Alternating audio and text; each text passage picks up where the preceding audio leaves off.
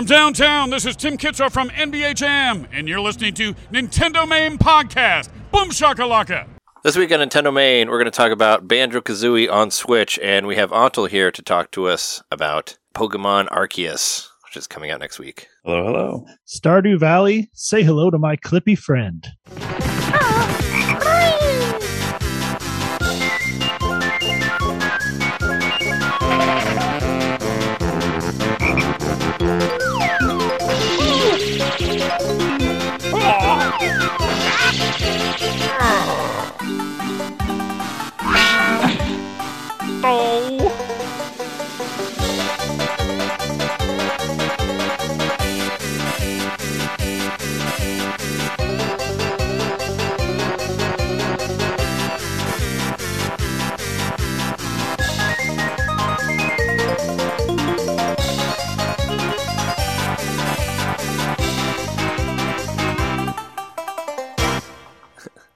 Welcome to Nintendo Main Podcast, episode 305. Your place to hear Nintendo fans talk about old 64 games and new Switch games and hype and all that stuff. And we're your hosts. I'm Trey, grinding to fill my whole meter, Johnson. I'm Jeremy, Mr. Batshit, Mikowski. And we have a special guest this week. Just Antal Bokor. What's up? And I just want to let everybody know, John was actually... He got stuck doing another thing, so he's actually missing this show. He wanted to be here, but it's top secret though. Yeah, he's. We'll make sure and give credit where credit is due for him putting the outline together and all that. Throw a little pun in there as to what he was doing, but yeah, he couldn't make the show, but he'll be back next week. But yeah, sends his best and all that. But yeah, Antal, how's it going? Nice to have you on the show. It's going. Incidentally, I mean, I am an all-around gamer. I know you guys focus on Nintendo, but I've been playing a lot of Nintendo Switch the last couple of weeks. So it's a perfect time to jump on and talk about some of the things I've been playing. Definitely. Well, I guess we could do that right now, which is how we start off our show by talking about what we've been playing and what we got for the week. What have you been doing? Lay it on us. Well, the highlights. I mean, I jumped into Banjo-Kazooie, and I'm not going to get super far into that. But I've been on a huge retro game kick. I started retro collecting probably a little late here, but it kind of is in line with everything that I've been playing. First of all, one of my favorite things that have been coming out for Nintendo Switch lately are the the Neo Geo Pocket Color selection. Yeah, no, I saw. Yeah, I saw you'd been playing one of those. I haven't done that one yet, but I got the SNK versus the Capcom versus SNK one, and that one was cool. And that was actually one of my favorite fighting games. At least the second one that was on GameCube, I played the shit out of, like when that came out. So I love that game. So it reminds me of that game, and I had a lot of fun with the Pocket Color version of it. Well, they have the SNK versus Capcom Card Fighters Clash. I don't know if you've ever heard of this game. It's kind of, obscure. I guess all Neo Geo Pocket Color games are kind of obscure. It's essentially like Magic the Gathering. And, keep in mind, this is like, early 2000s, pocket handheld. It's essentially like a simplified version of Magic the Gathering. Meets like a Pokemon style, like overworld, with like emphasis on card collection, with the card battle systems a little bit simplified. Talking about SNK versus Capcom Card Fighters Clash, super fun, and it's kind of a hidden gem. I kept hearing about this game. Is probably one of the best Neo Geo Pocket Color games around, and I really have to think it is. That's what people have been saying, or at least that's what I heard. I think Craig Harris from IGN said that like years ago that was one of the best, and I'm really curious about it, just because, like I said, I like the Capcom versus SNK stuff, and I didn't really know what exactly to expect from a card game version of it. It's interesting. Like I said, it's like a simplified Magic the Gathering. You don't really tap mana. I don't want to get super into the mechanics, but basically, you have 4 lanes. You can only put out 4 fighters versus, whatever. There was, what makes this version interesting, though, was there was actually 2 carts released. There was the Capcom, and then there's the SNK, flavored versions. And this version actually comes with both. and you can you can trade, like choose to, like, okay, I'm going to start a Capcom game, I'm going to start an SNK game, and you can trade between them. So that's kind of cool that they implemented that. Oh, whoa. So you can like do it in the game, like you can interchange characters from one to another to build like a ultimate deck or something like that. Nice. And that's awesome because you don't have to drop the, I think, $350 per card. Oh yeah, I'm sure it's ridiculous expensive. It's ridiculous, but yeah, because it's like $7.99 or something, right, on the eShop. It's like dirt cheap. Yes, and it's a good game. UI is an issue though, because like if you want to look at your cards, if you want to see the ability, sometimes you have to like select data. You don't see all the issues, but like it's an older game, but it's very fun, it's very rewarding, and like it's not just about the battle system too. The actual like card collecting, deck building part is very fun. It's kind of like a collect them all sort of attitude, because you walk around the world, you like battle other trainers, kind of, so to speak, and you get cards from that. You can like there's all these sorts of gacha type machines you can get cards from and stuff like that. It's very fun, kind of addictive. It's its own like little like loot box wheel.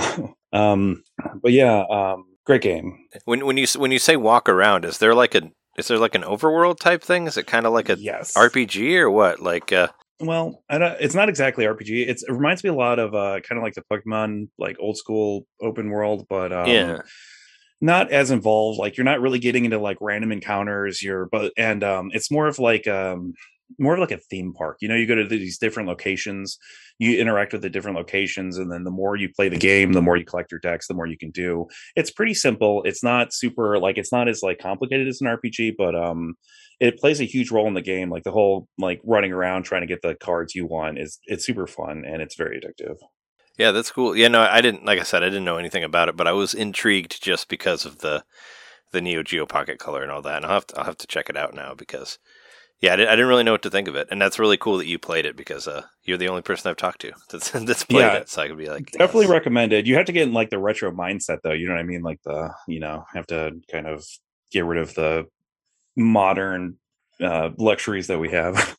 No, I hear you. I hear it. Is there any sort of like save state or anything like that? Like they probably didn't adapt it in any way like that, right? It's still the same. Okay. Well, yeah, and I'm glad you brought that up because the Pocket Color selection is great in like kind of game preservation because if you get the actual like selection, they like you can even see like 3D carts and stuff like that. Like in like even the box art and stuff. It's really cool. And my only complaint is they only have like a few second rewind, and most of the games have been fighting games, and that works great. You don't need a save state. You only need to rewind a few seconds if you just like want to undo like last few mistakes. But that doesn't work for this game. Like if you make a series of mistakes, like it's not even like one move isn't even enough for the rewind. So they really needed to implement a save state, and that's probably its biggest downfall. Oh, that's it doesn't bad. Have like that. Yeah, I was wondering about that. But there is like a rewind of sorts, right? It just doesn't go. Probably doesn't like go back seconds. Far as much as you would like it to, yeah. Because you might have fucked up like a couple rounds ago, and you can't go back to that. So that's a shame. Yeah, I was really missing the rewind feature for Banjo-Kazooie, but I always miss it for the 64 stuff. And it's a shame that it only exists on the Super Nintendo and NES and Genesis stuff for Nintendo Switch Online. So. That sucks. Yeah, actually, Banjo-Kazooie is the first time I jumped into the N64 emulation on Switch because I just haven't had time. I'm, playing everything. Yeah, it seems like you have to cover a lot. Yeah, I saw there was complaints. I don't know if they fixed it, but like Banjo-Kazooie seemed like it was pretty good. It was responsive. I mean, I saw people complaining about like, short or like long response times, like input lag. I wasn't really getting much of that, but I don't know how y'all feel about that because I haven't really played many of the emulated N64 games, like I said. I think it's got the same, hang-ups a lot of 3D games do, especially from that era. So I've seen people complain about the camera, and it's like, well, yep. Oh, yeah. Well, that's... that comes with the territory, though, I think, with the game. I mean, it's as far as like lag, though, I didn't feel like it was laggy. I don't think. Okay, cool. Unless I didn't notice a lag either. Unless you hook up your Bluetooth headphones to it, then it gets all fucked up. Which I've talked about before on this show. I don't know if you've tried doing that yet, but whenever I'm like playing wirelessly with a controller, and I do the Bluetooth also, it gets all fucked up, and the controller's like all super laggy.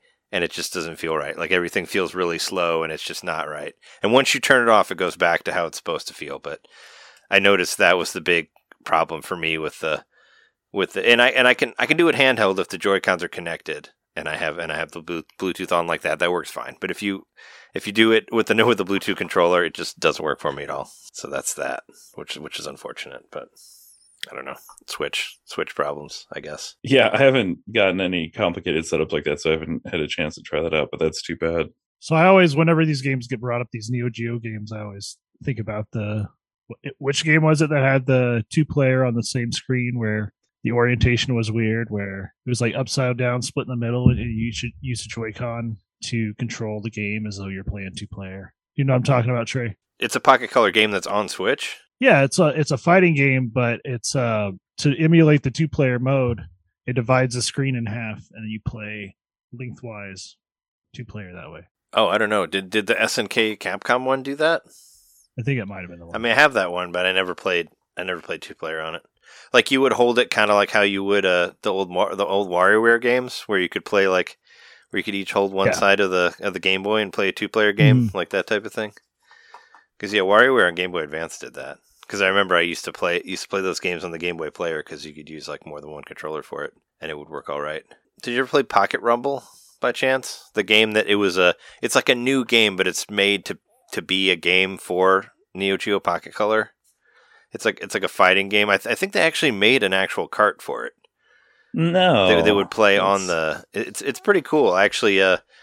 I guess one of my YouTube claims to fame is I recorded the soundtrack for that and put it on YouTube because it wasn't on there yet. So I put a bunch of songs from that game on there because nobody else did. But it was a cool game. Like it totally feels like a Neo Geo Pocket Color game, but it was like new.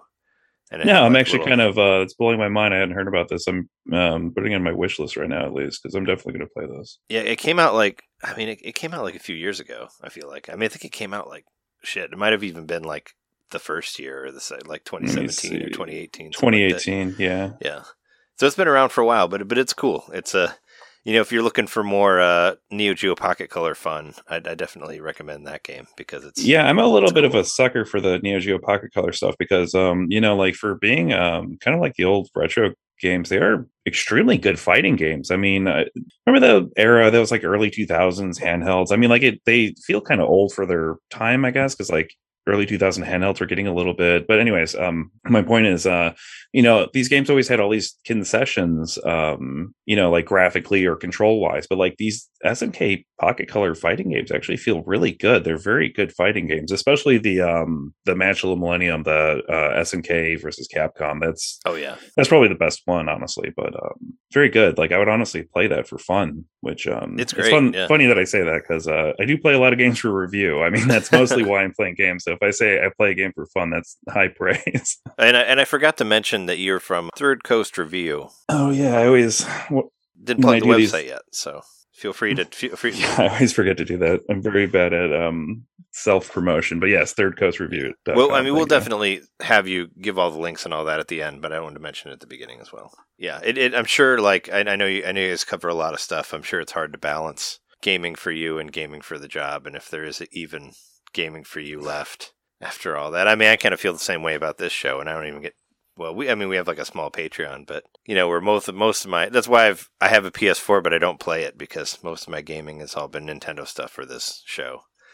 But the reason we stuck with Nintendo stuff was because Jeremy and John and I, we've always been big Nintendo fans. So, I mean, that's what we play the most of. So it's best to kind of just center around that. I mean, I guess a lot of the games I do play for fun are definitely Nintendo games, but it is it's a balance. I mean, coming up on the busy season, so I'm getting keys left and right now. So I gotta get going on them. It's always good to play stuff ahead of time, though, right? Yeah, well, yeah, I guess people are always talking about access and how fun it is to get, like review keys. It's kind of cool, I guess. I mean, like none of my friends are really big. They play video games and I play video games with them, but they have their own lives. They're not impressed by me to getting like a game key or something.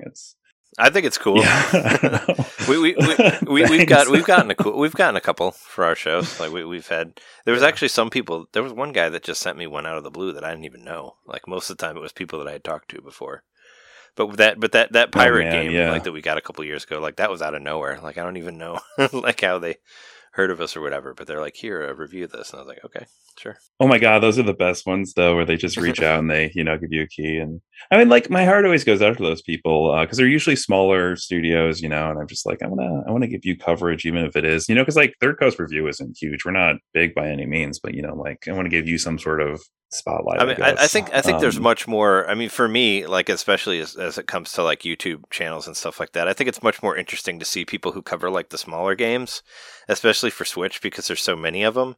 Because there's going to be a million people reviewing like Pokemon Arceus and all that stuff. Like, you can find that anywhere, but I want to know like who's reviewing like the card game that you were talking about. Like, you don't really see that too many videos of that, and I think it's more interesting to cover like the smaller stuff on there because there's so much stuff that releases, and it's really easy to just get lost in the shuffle. So yeah, absolutely right. And then the less opinions there are out there, the more the game can just be like made to be bad because one person thought that or something. Oh yeah. That's annoying. That's annoying too. It's annoying when one person says one thing and everybody's like, "Oh yeah, no, that's how it is." It's like, well, no, that they just said that. Like, go try it yourself. Well, it has too much water. No, she didn't even say that. I know. Too much water thing, and that game sucked anyway. I bought it and I didn't care for it, but whatever. That's another Pokemon thing. But what was it? What was the other game that you've been playing? Oh yes, Windjammers 2, another retro throwback. It was like a game that looks like it's like got that 80s kind of Outrun type style rather, but it was actually made in the 90s for I think developed by Data East for the Neo Geo arcade. But this is a sequel to that game, Windjammers 2, and it's kind of like a let me see, like what did I say? It's a bit like Rocket League. It's kind of like easy to get into, but there's like a high skill ceiling. Well, okay, I guess I'm getting ahead of myself. It's like a it's a disc like a game. Frisbee and, something. I played Windjammers 1 on Switch. Yeah. Like, I got the first one, and I played a little bit of it, but not a whole lot. But I remember there was a sequel coming out. Yes, and it's kind of like air hockey meets volleyball, and I see a lot of people compare it to fighting games, and it's kind of an apt comparison too. It's man, I'm trying to think of the best way to say that, because I mean, it's not. It feels a lot like a fighting game because it's very personal. There's combos, you can feint and trick out other players, but at the same time, it's a lot like Rocket League, where it's like very familiar type controls. Everybody knows how to play. Everybody can recognizes volleyball. Everybody recognizes air hockey. You can get into it, but the skill ceiling feels very high. And I know there is a competitive circuit for it, at least the original Windjammers, and I think it went over to Windjammers 2. But unfortunately, there's no spectator mode because it's very fun to watch. Like, it's a great party game. Get a bunch of people over. I mean, except for COVID stuff, but get a bunch of people over. Does it have online then? Does it have online multiplayer? It does. Okay, yeah. Apparently, it has bad. This isn't my. This was my experience, but apparently, a lot of people have a lot of lag. Like, they get high ping, but I know they use a rollback netcode, kind of like a fighting game style netcode. So I mean, it runs well. I didn't have any issues playing online. I felt like it was pretty good, and the community seems pretty good. I guess there is a competitive community, but most of them are based out of France, I guess. But Windjammers, it's a national sport there or whatever. Yeah, I guess. I mean, Windjammers is huge in France, but super fun. It's great. It's great fun. I mean, there's not much to say about it besides, you throw a disc around. It's one of those games that, like I said, you could just really, you can jump in, play a few rounds, or you can really get into it, get super sweaty and get really good at it. I'm kind of in the middle. I don't know how much it differs from Windjammers 1 though. I played Windjammers 1 a little bit at the arcade, but I didn't play it when it came out on Switch. But yeah, I guess they added new mechanics, but I can't speak to that. But yeah, super fun.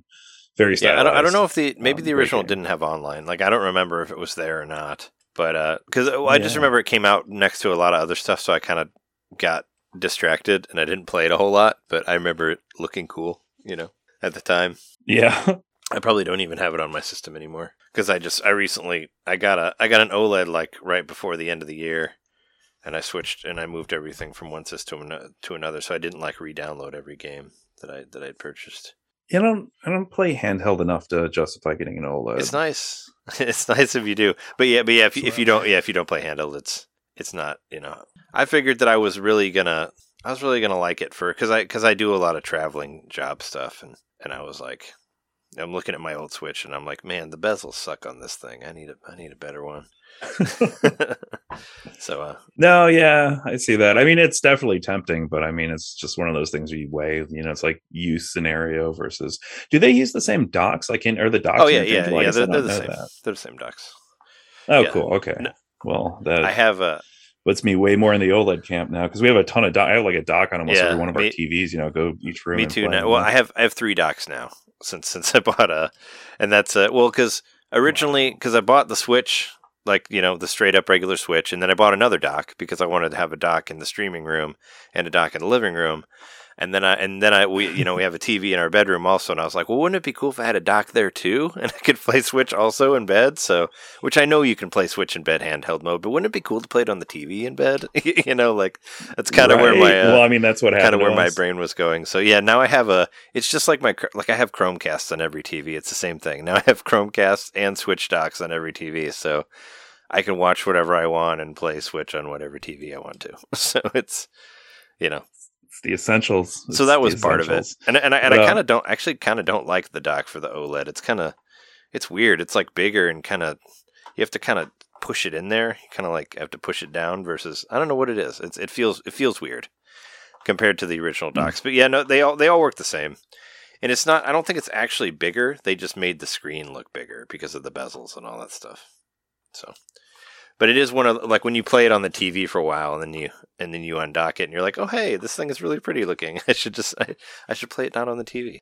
I still find myself forgetting how good the screen looks. But I do play it at work. Like I took it to work on Monday and I played it there. So it's I do play it out of the dock enough that I thought it was worth it. Plus it holds the Joy-Cons on way tighter on the side. Like that was another thing for me because my left Joy-Con kept slipping off of the older Switch and it just got really annoying. And I think it's a thing like just your Joy-Cons when they get worn enough they don't like attach as well. And I feel like the attach things on the OLED are like tighter. Like it feels like it holds it tighter on the sides. So that's another cool thing about it. But yeah, I do have Windjammers on there. I have Windjammers 1 on there. I did re-download it, so I'll have to give it a try and see what it was like. I just remember it being like a cool looking retro, sport thing, and I think I wasn't very good at it probably also, and that's what sort of maybe bounced off it. That was my experience when I first started too. Like put the CPU or whatever to easy and still getting trounced. But like like I said, it's more fun when you play against real people, but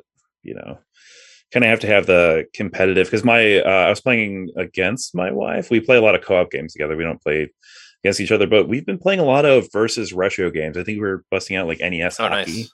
And playing that a lot of old baseball hockey's games. Fun. That game's really cool. Yes. Yeah, that's a classic. I forgot. It was like riding a bike, getting back into that. It's a very good game. Yeah, it's a lot of fun. I mean, it's cool to have all that, especially if your wife has a Switch as well. You can do the online stuff like with the Nintendo Switch Online service and all that. When I had COVID like a couple weeks ago, and I was trying to not spread it around the house, but my wife ended up getting it as well. But she's negative now, thankfully. Yeah. But I was playing in my room. We were still trying to hang out, so we played Donkey Kong Country 2 online because we both have Nintendo Switch Online. So we just like jumped on there and just played that because we wanted to play a game, but be in separate rooms in the same apartment. So we did that while I was quarantining, and it's cool to have that. If you both have it, then you have a game that you can just jump on and play together, So that's always cool to have those games available and stuff like that. Oh yeah, I mean, I think that's like most of our lives. I mean, we have probably 2 of everything, so we could just jump in and play together. But lots of couch co-op stuff too, Yeah.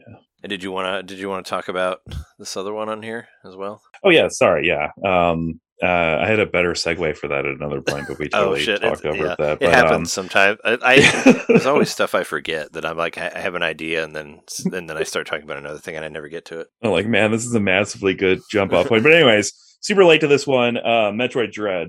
I did not play it. I think when I got it in October, I put it in my Switch, and I saw the title screen. I'm like, And then I got busy and I never got back to it. But I finally played it because I wanted to put it on my best of the games list. I was a little, or best of the year list for last year. So I was a little bit biased. Sure. I'm like, this is going to be on my best of list. I'm going to like this game. And I did. I loved it. It's not every day we get a new Metroid game, right? I mean, true. Not that we were, because it ended up being our like best overall list for the year because we all put it at number 2 for all of our lists.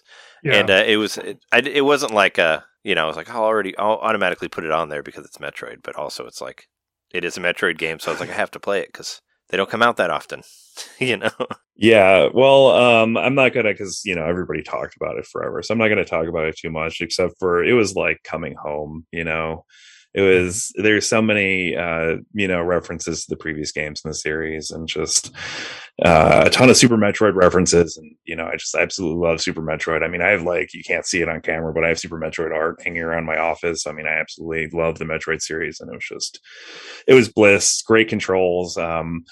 Best Metroidvania of the year, easily, which was, hopefully, since, it's one of the namesakes, but, yeah, I mean, great game. I don't really have much to add beyond what everybody's been saying for months already. Did you 100% it? Like, did you play it on hard? Like, have you beat it more than one time? Like, what did you do on there? Well, I played it once, and I didn't 100% it. Even though after I beat it, I went back and I've been steadily going through the items. But now I think I got to I want to say some 70-something%. And I've moved on. I don't have time. I do want to go back and play it on hard mode. I have a list of games, on a Trello board somewhere that I want to return to, and it's just it's too big to ever actually go through again. So hopefully someday. I always tell myself too, I'm like, on stream I'm going to play all the Metroid games in order, on original hardware, because I have everything, and that never happens. I don't ever do that, but maybe someday. It's always maybe someday. But if I do go back and play it, I'm definitely going to play it on hard mode and try to 100% it, because I absolutely love Metroid Dread. One complaint about it, though, all the I don't know, the God, I already forgot the bad guy's name, but all those kind of robot doppelganger fights you have to fight, not the Emmy fights, but what I'm talking about, the too many of them, too repetitive. I kind of felt the same way. Yeah, I mean, it's been we've never really had a full Metroid spoiler episode. I guess we did do a stream where we played Streets of Rage 3 and or Streets of Rage 2 and talked about it. Jeremy and I did for Nintendo Switch Online, but yeah, no, and then we mentioned it before. I felt like it had the what was it? The Arkham Asylum complex. If you remember the Batman Arkham Asylum, where you fought Bane 300 times in that game, that it kind of felt like the same thing in this one, where it's you like this guy? Well, let's fight him again, or let's fight 2 of them, or how about another one with a hat in this next area? It's cool, I just add a little extra thing in there, but it's but I'm kind of tired of fighting these guys.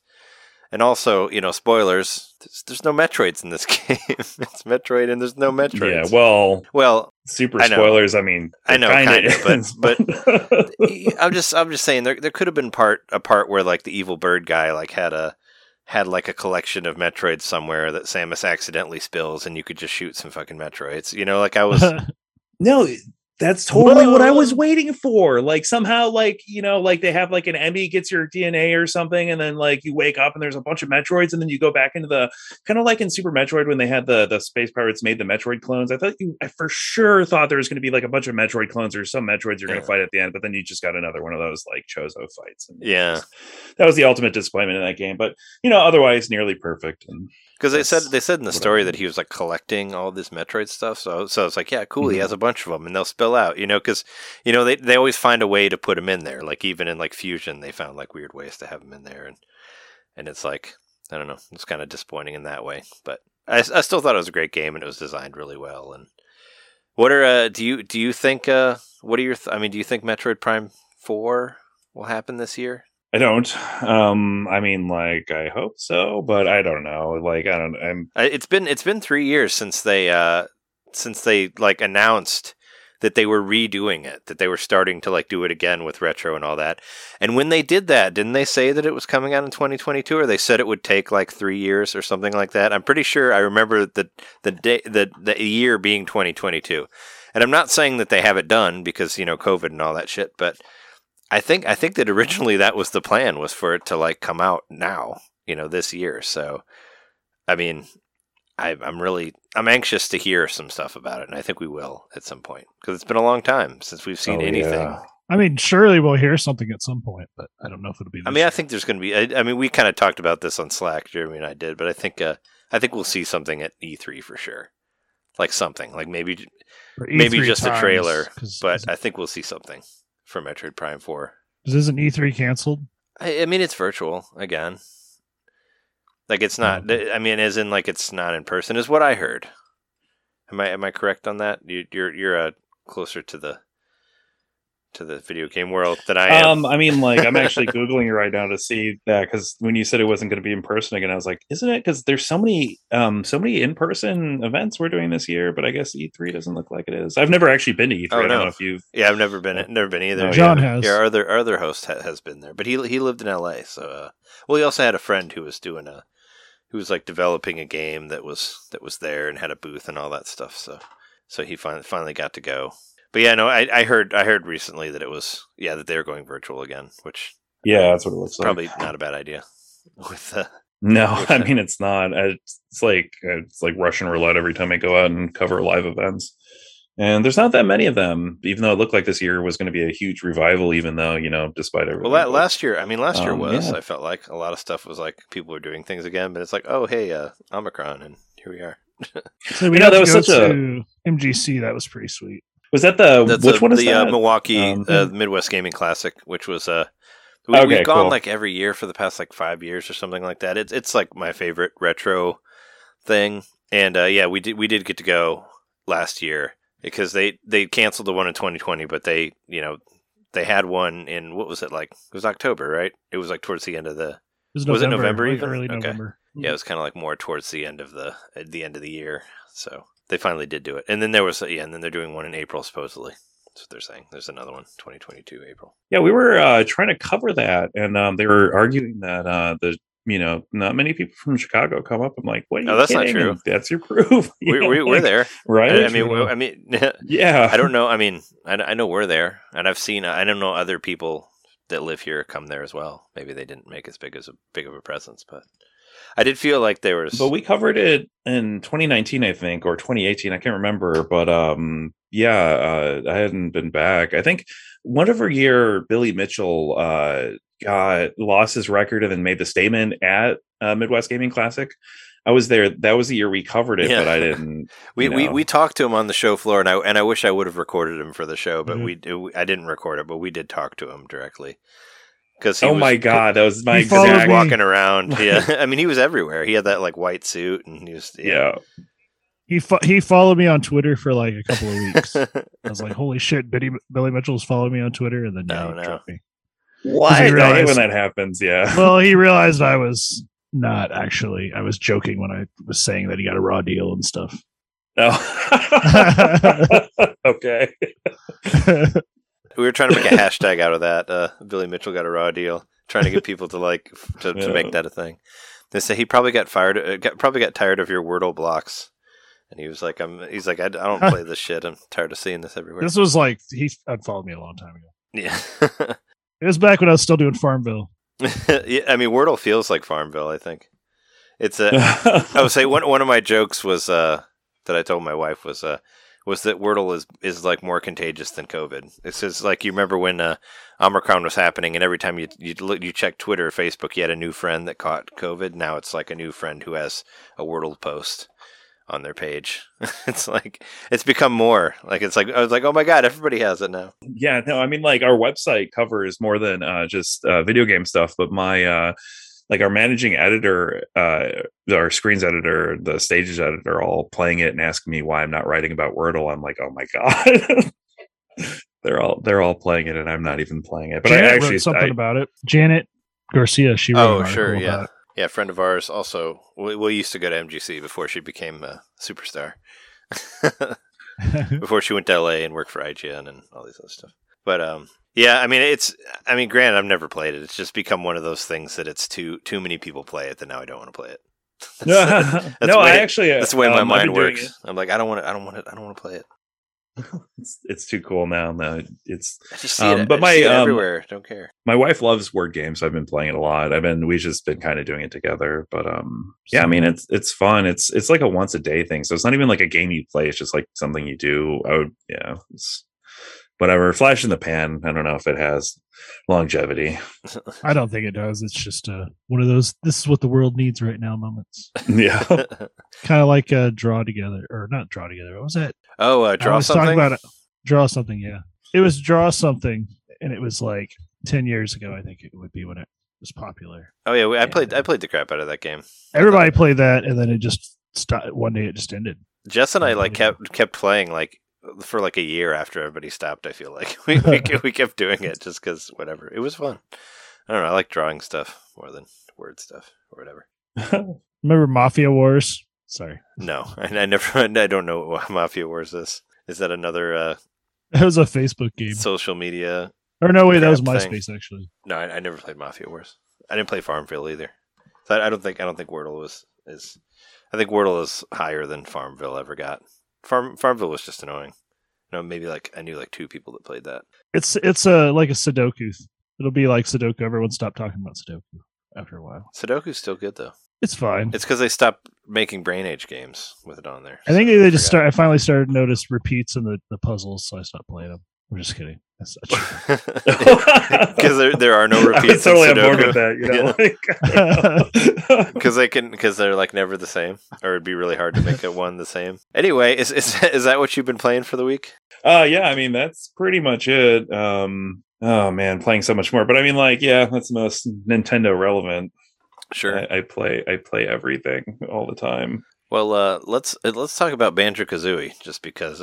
Did you play it, Jeremy? Did you get a chance to? A little bit. Oh, you haven't even played it. Oh well, I mean, I ran around the opening area a little bit. Yeah, I've been trying to play it. I rage quit it twice, but it's just because I don't know, some stuff in that game just doesn't click with me as well. And granted, I haven't played this game since like I don't know, 1999 or 2000 or something. Like I haven't played it since I played it on 64, and it wasn't one of those games that I like would go back to a lot. Like I remember playing it when it came out. I remember really liking it when it came out, but it wasn't like I don't know. I didn't go back and play it much, and I do still have it, but I don't know. Like Conker's Bad Fur Day is more familiar to me than that game. So it's kind of weird seeing all the characters with the eyeballs in there and having them not like yell, not like say "fuck you" to me or whatever when I see them. Like I'm waiting for them to like yell shit at me, like in Conker, and just have like weird voices and everything. They have that like borderline edgy 90s humor though, especially the oh my god, which one's the bird? The bird's Kazooie? Interactions. Yeah, like always talking smack and actually the Kazooie Goggles interaction is pretty amazing. Like I did really enjoy that. Like while Goggles is telling you to do stuff and they just keep like throwing shade at each other back and forth, like they just hate each other, and I forgot that in there, that there was some really good writing there from back and forth. So I was like, that's cool. But I do think that the overworld is confusing as fuck. Like seriously, like I can't really I had a really hard time finding levels. It's like everything is like really weirdly spread out, and there's no like rhyme or reason to it. It's not like, I don't know. I mean, I granted I've played Mario 64 a million times, but I think Mario 64 is a much better game than Banjo-Kazooie, is what I'm saying, between the two of them, especially as far as the overworld goes. Because the overworld in Mario, it's like, here's where the levels are. There's some doors. They're all next to each other. Here's second level. Here's some doors. They're all next to each other. That's how you find them. This one is like, there's no like form to anything. It's like, here's a random door over here that might go to a place where you can hit a thing where like a pipe comes up and you can jump and get a golden feather there, but there's nothing else there. And then you got to go down this other thing and try to like go through the whatever. It's stupid. Like I was having a really hard time finding levels in there. I'm like, this is confusing as fuck. Like seriously. Like, I mean, and I've been playing the Shadowgate remaster, and I think Shadowgate is less confusing than the overworld of Banjo-Kazooie. Like seriously, I could figure out Shadowgate, but and I also like Shadowgate a lot better than Banjo-Kazooie.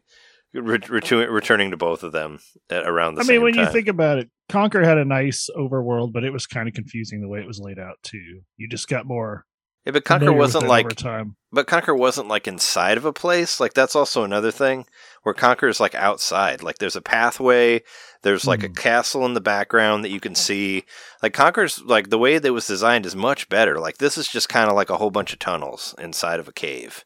And it's like, okay, I don't know. No, you totally nailed that on the head, the inside-outside thing, because I was trying to figure out what made it more confusing. It's like, yeah, it's like almost like the, what was that, Fallout 3 Metro? I don't know if you guys played that game, but I did not.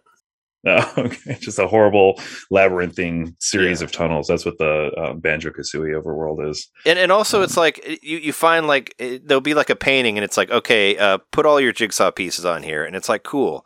And then it shows like a treasure chest open or something. But that's not in the same room. That's like 3 or 4 rooms away from there. It's like, what the fuck, man? Like I've unlocked stuff that I don't know where it is. Like I put a bunch of jigsaw pieces into the fucking painting, but I don't know where that door is that I can go to. I don't even think I can get to it because I don't have enough fucking musical notes yet or something. It's so stupid. I don't know. The key is to use your capture to do a little video, and then you can go back and look later. Yeah, but it still doesn't show you like where to go. It's just like here's a treasure chest that opened. It's like cool. Okay, I don't know where the fuck that is. It's like all right. I don't know. Like I've only gone to 3 levels. I went to Treasure Trove Cove. I did the mountain one, Mambo's Mountain, whatever the first one is, and the swamp level. That's all I've really played. And what was it? The first time I rage quit was I was trying to use the N64 controller, and it just did not work well for me. And I like using the N64 controller for stuff like Paper Mario. I feel like that works better because it uses the C buttons for a lot of stuff. But I don't know. I think this just feels better with dual analog, even though it isn't really dual analog. But it just, I don't know. I die less like that, I guess. You know, there's so many like tiny walkways that you can walk on that's really easy to fall off of, and I felt like having a better stick for that makes it easier for me to not walk off. Also, I think the first time I rage quit was once I realized that you had to get like 100 musical notes like in one life, and if you lose a life, you have to start back at the beginning. Like that was what pissed me off about it, because I got 70 musical notes and then I died really stupidly. Like I walked off a ledge and I died from fall damage, and I'm like, this is stupid. So I quit the game, and it was really annoying. And yeah, that'll happen. And it was like I was so pissed that because I was, you know, I got all the way through the first level, got everything like no problem, and then in the second one I died and I lost all the stuff I was getting, like all the Jinjos and all the musical notes and all that stuff, because you have to get it all in one thing, and then I got killed by something else, and I'm like, fuck this game, so I quit for a while. But while I was at work, I was playing it, you know, because it's a pretty good like background game, you know, to just kind of fuck around with it. You don't have to pay that much attention to. And everybody, like probably like 3 or 4 people at work, like was all like, "Oh, hey, is that Banjo-Kazooie?" Like a lot of people like recognized what it was, you know. So it means that Banjo has some staying power, I guess, right? People are like, "Oh, I know what that is. There it is," you know. Now it's portable. But I've actually I've started doing what I do in Shadowgate as well, where I just like save constantly. I save all the time. Like whenever I do anything, I save. Like do the save state, because, like I said, I really wish that this had a rewind button, because you might just accidentally walk off a cliff and then you're dead, and you're like 90 musical notes or whatever that you have is gone, and you got to start all over again. And it's like, yeah, it would just really be nice to just let me just take it back 30 seconds, so I won't just like accidentally walk into that whatever I did, you know. And there's stuff that, and there's like that one, the Treasure Cove has like the shark that like eats you, and you have to, you know, and that can like easily kill you if you're not careful. So you have to, and like you run out of honeycombs eventually, so you can't get your life back. Like I was walking around Treasure Trove Cove. It had to have been for like 2 or 3 hours trying to find like these 2 magical notes, which ended up, I found out later I couldn't find them because you can't see them because of the way the forced camera angle is. Like I just basically looked on Google and I was like, what are the two musical notes that nobody can find in Treasure Trove Cove? And I found it on Reddit, and somebody's like, yeah, it's in the fucking shell, and you have to walk towards the screen and then you see them, but you'll never see them if you don't like walk into the screen, because they're never on camera. I was like, this is stupid. Like it's like something I missed because of a forced camera angle that you can't even change the camera angle. So I had my own problems with Banjo-Kazooie this time around. It's like I don't know. It's no rose-colored glasses for me, I guess. I'm like, this game is, I don't know. I don't know if I'll make it all the way through. It annoys me more than most N64 games. I will say you get stronger as you play it. You know, you get more moves and stuff. So Yeah, there's also too many moves as well. It does it gets more fun after a while. Like, I feel like you have Not too to much. say it You have gets- too much shit to do, or have too many. I don't know. Yeah. There's a lot of like a lot of people honestly, blame. as far as a collectathon goes, this is like if you were going to actually try to get everything, this is the one because it just gets worse after this. No, I know that. Subsequent rare games. I was gonna say like Donkey Kong 64 is always like gets a bad rap for like the collectathon, but this game is pretty bad too as far as It's not collectathons that go. bad. Like I didn't realize how, but it is like as dumb.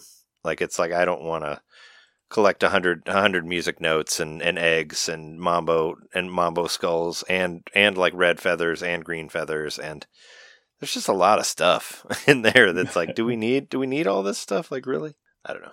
But I was like, and I'm trying to compare it to like Mario 64 because in Mario 64 you have to collect 100 coins in every level to get all of the stars and all that, but it's not every coin. You don't have to get every single coin in the level. You just have to get 100 coins, you know, so you can miss some. But this is actually, you have to find every single musical note in every level. So that can be annoying in its own way. So, I don't know. It just wasn't, I expected it to be just like, oh, this will be fun playing Banjo-Kazooie again. But I was kind of like, I was just bumping into a lot of stuff. And I think Conquer is a much better game. And I never got lost. I was never confused about where to go in Conquer because I felt like everything was just a lot more streamlined in that game. In this one, I have no idea where to go. As far as, like I was saying, I got lost really, really easily in the overworld, and that's annoying because I like to have a, you know, different places that I can just go to when I get tired of one level, you know. And the second time I rage quit was because I was in the swamp level and I became the little fucking alligator. And I was playing the game where you have to eat those little Pikmin looking guys in the ground, like the red and the yellow ones. And I tied the guy, and he killed me. I tied. We got the same. We tied, and he's like, I won, and then he ate me, and then I died. And I'm like, I don't want to play this game anymore. That part's really hard. I remember that. Yeah. It's just some of them are just not fun. Like some of the Jigsaw stuff is just not fun for me. And I'm just like, okay, I've had enough of this.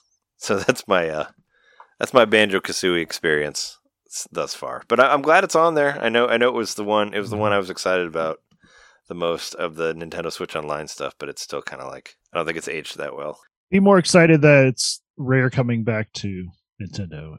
Yes. Microsoft supporting Nintendo even. I'm glad it's on there. It just wasn't as fun to play as I thought it would be when I you know. But I'm still, you know, I'm gonna still try to get through it. I don't know. The swamp level is not necessarily fun. Like I don't think there's a whole lot of fun stuff in there, but I do want to get to like that area with the seasons and all that. I thought that was cool. I remember thinking that was cool. So I don't know. But I mean, I know I'm like kind of biased, but I think it has nothing on Mario 64. I think Mario 64 is much better. Is much better and much more playable. And much easier to just like, you know, find shit in that one, I think, than this one. Especially as far as like telling you where to go, like for where the next level is and all that stuff. But It's a collectathon. yep. Yeah, I've heard people say it's more of an exploration game, and whereas Mario is more of a platformer. But I don't know. I don't want to collect. I don't know. There's hidden stuff in Mario too. I think it's exploration too. Yeah, but it's not. But you don't have to. I don't know. The only thing you really have to collect is hearts or is coins, and it kind of sucks that, you know, there's the honeycombs, but like the jiggies and like the whatever else other things don't give you life back. It's only the honeycombs. So, and those can completely disappear. Like you can get to the point where there aren't any in the level anymore. You know, there's no like spinning hearts or anything like that like Mario 64 had. So it can make it a lot more annoying. So whatever. But I bought a game called RPG Golf Legends, which is an RPG golf game that came out on Switch. I got it because it was on sale. It's like $30 regularly, and it was on sale for $23.99. But it's kind of fun. I know it's like a cheaper game, and I guess it's a sequel to a mobile game. That's what I heard. It's a Kemco game. Okay. But it's weird. It's a lot. It's different than any other golf RPG that I've played. So that's cool. I like the differences of it. I'm struggling to think of other golf RPGs. I guess like Mario Golf is like what I would compare it to. Oh, okay. Like okay. Mario Golf on the Game Boy Advance. Mario Golf had more RPG stuff to it, or like a Golf Story, of course. Yeah, on Switch okay. would be another one. But it's not really like that. It's more you're like in a world where golf has been like banished or whatever. Golf doesn't exist anymore. Like nobody remembers it. And then you find this like golf club wizard. You like find this golf club spirit in the water, like in the lake, that teaches you about golf and all that. The story's stupid. It doesn't really. You don't really have to pay. No, that much sounds attention to it. awesome. Yeah, you're actually kind of selling me with the story.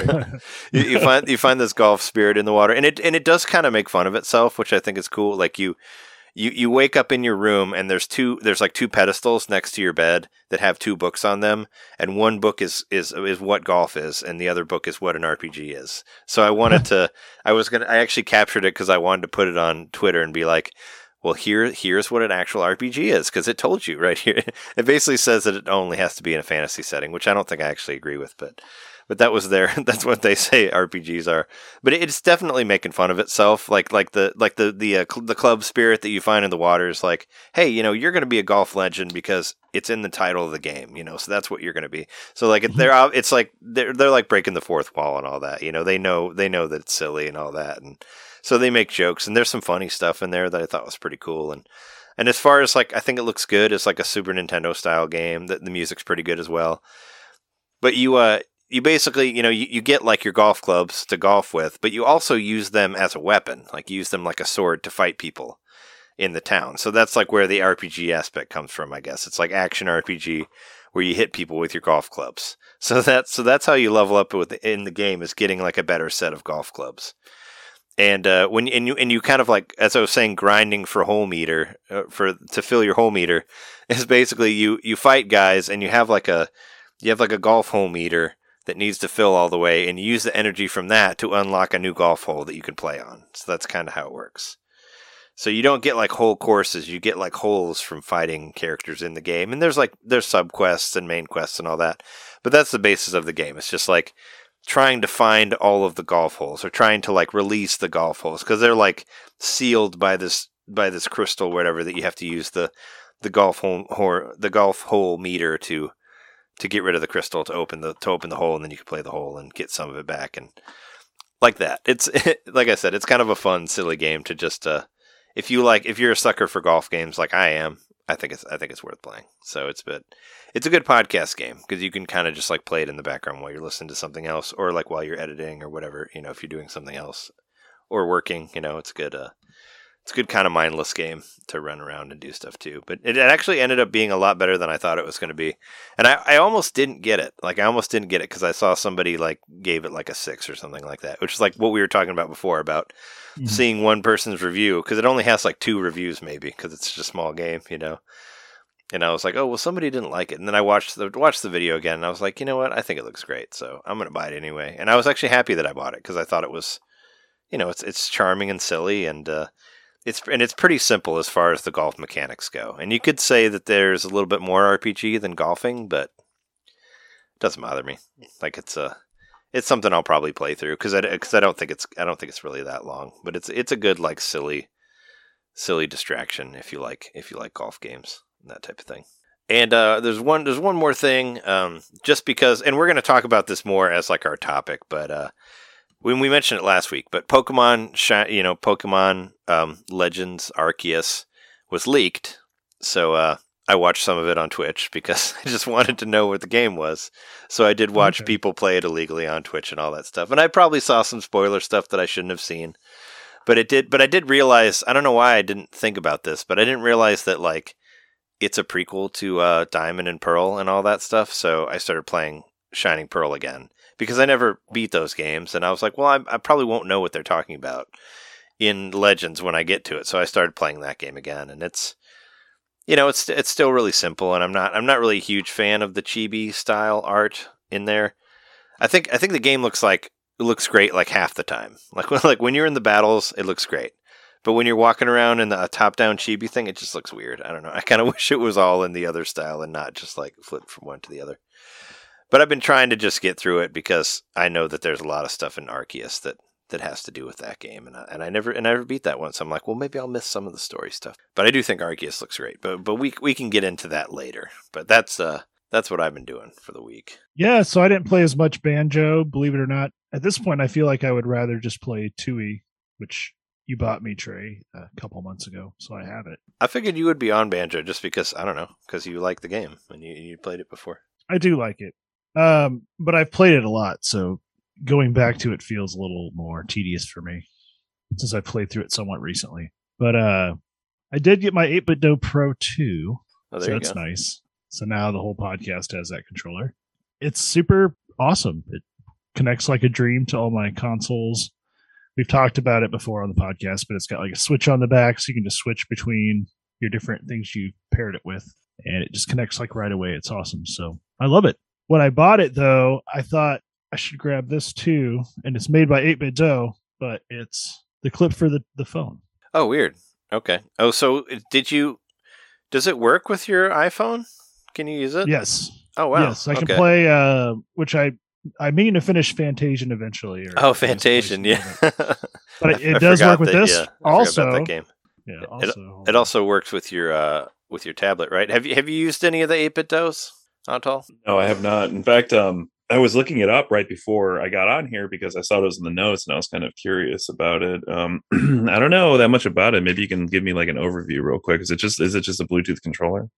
Yeah, I mean Yeah. it's my personal favorite controller for the Switch. Like I don't really this is the newest one. This is the 2.0, which has a little switch on the back where you can switch it from like PC to Switch easily. There's also like a little button in the middle where you can there's an app where you can change what the buttons do, and all you have to do is push that button to go through the different profiles. So if you want to, like what I do is, I like to play everything inverted, and sometimes games don't have inverted sticks. So I basically have two profiles created where the left stick is inverted and the right stick is inverted. So if at any time there's a game that won't let me invert the sticks, I just press that button a couple times and it'll switch it to where they're the right way. And I actually did that a bunch when I was playing Shin Megami Tensei 3, because there's this part where you have to like fly around and it's not inverted and you can't invert it, and I would just hit the button and just fly through that part inverted and then just hit it again, and I'm back to the regular control, and it works really well. There's also a couple extra buttons on the bottom that you can assign to extra stuff. Yeah, those are those programmable to anything you want them to? Because I was noticing that. You can't make it be like a series of buttons, but you can make it whatever button. Like if you want extra like X or Y buttons or something, you could put them like down a single there. press. Yeah, it's a single 'cause press thing. I used to do that for Dark Souls. That'd be awesome for Dark Souls on Switch because on my PC I used to use a controller so I can hold the run button. God, I don't remember why I used to do it because like because the run button's like a weird like the B button, so you can't really like move. So you have to do like the claw grip, So like if you just program it to the run button, you can just run anytime you want, and that'd be great. Oh, if it's B, then you Switch. can't move the camera around either while you're running. That's what it is. Which is always annoying. The camera. That's the worst. It's like don't make it. It's like if you make shoot anything that's not the trigger buttons. It's like what the fuck? You can't like move like while you're trying to shoot or whatever. You can't walk around and aim. But no, it's 8BitDo was like it's my favorite controller because I think it has like the best D-pad. Like it works really well for fighting games, and I think it's just an all around great controller. Like it looks like it's basically a the Wii PlayStation Pro controller. Yeah.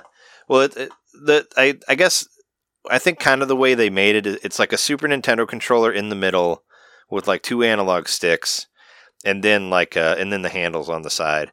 But also, it looks a lot like a PlayStation 3 controller or a PlayStation 4 controller, which I've actually confused them before, where I picked up the wrong controller because they look exactly the same. I was going to say it shows up as a DualShock 4 when you pair it with Android or with the iPhone. Well, actually, no, the iPhone it shows up as 8BitDo now. But I wanted to show I did buy Stardew Valley on my iPhone this week, and I could play it Triple with dip the controller this way. Yeah. It was only $5. So yeah, now I've got 3 farms going. But I can use the controller with the tablet version, and it's great because it'll just connect as long as I like hold the button down. Because I'm using my old 8BitDo for this one. Just hold the A button and then hit start, and then since I've already paired it up, it just connects, and then I can do the fishing and stuff, which just works a lot better with the controller. So it's been pretty cool. The 8BitDo just does so many things. I love it.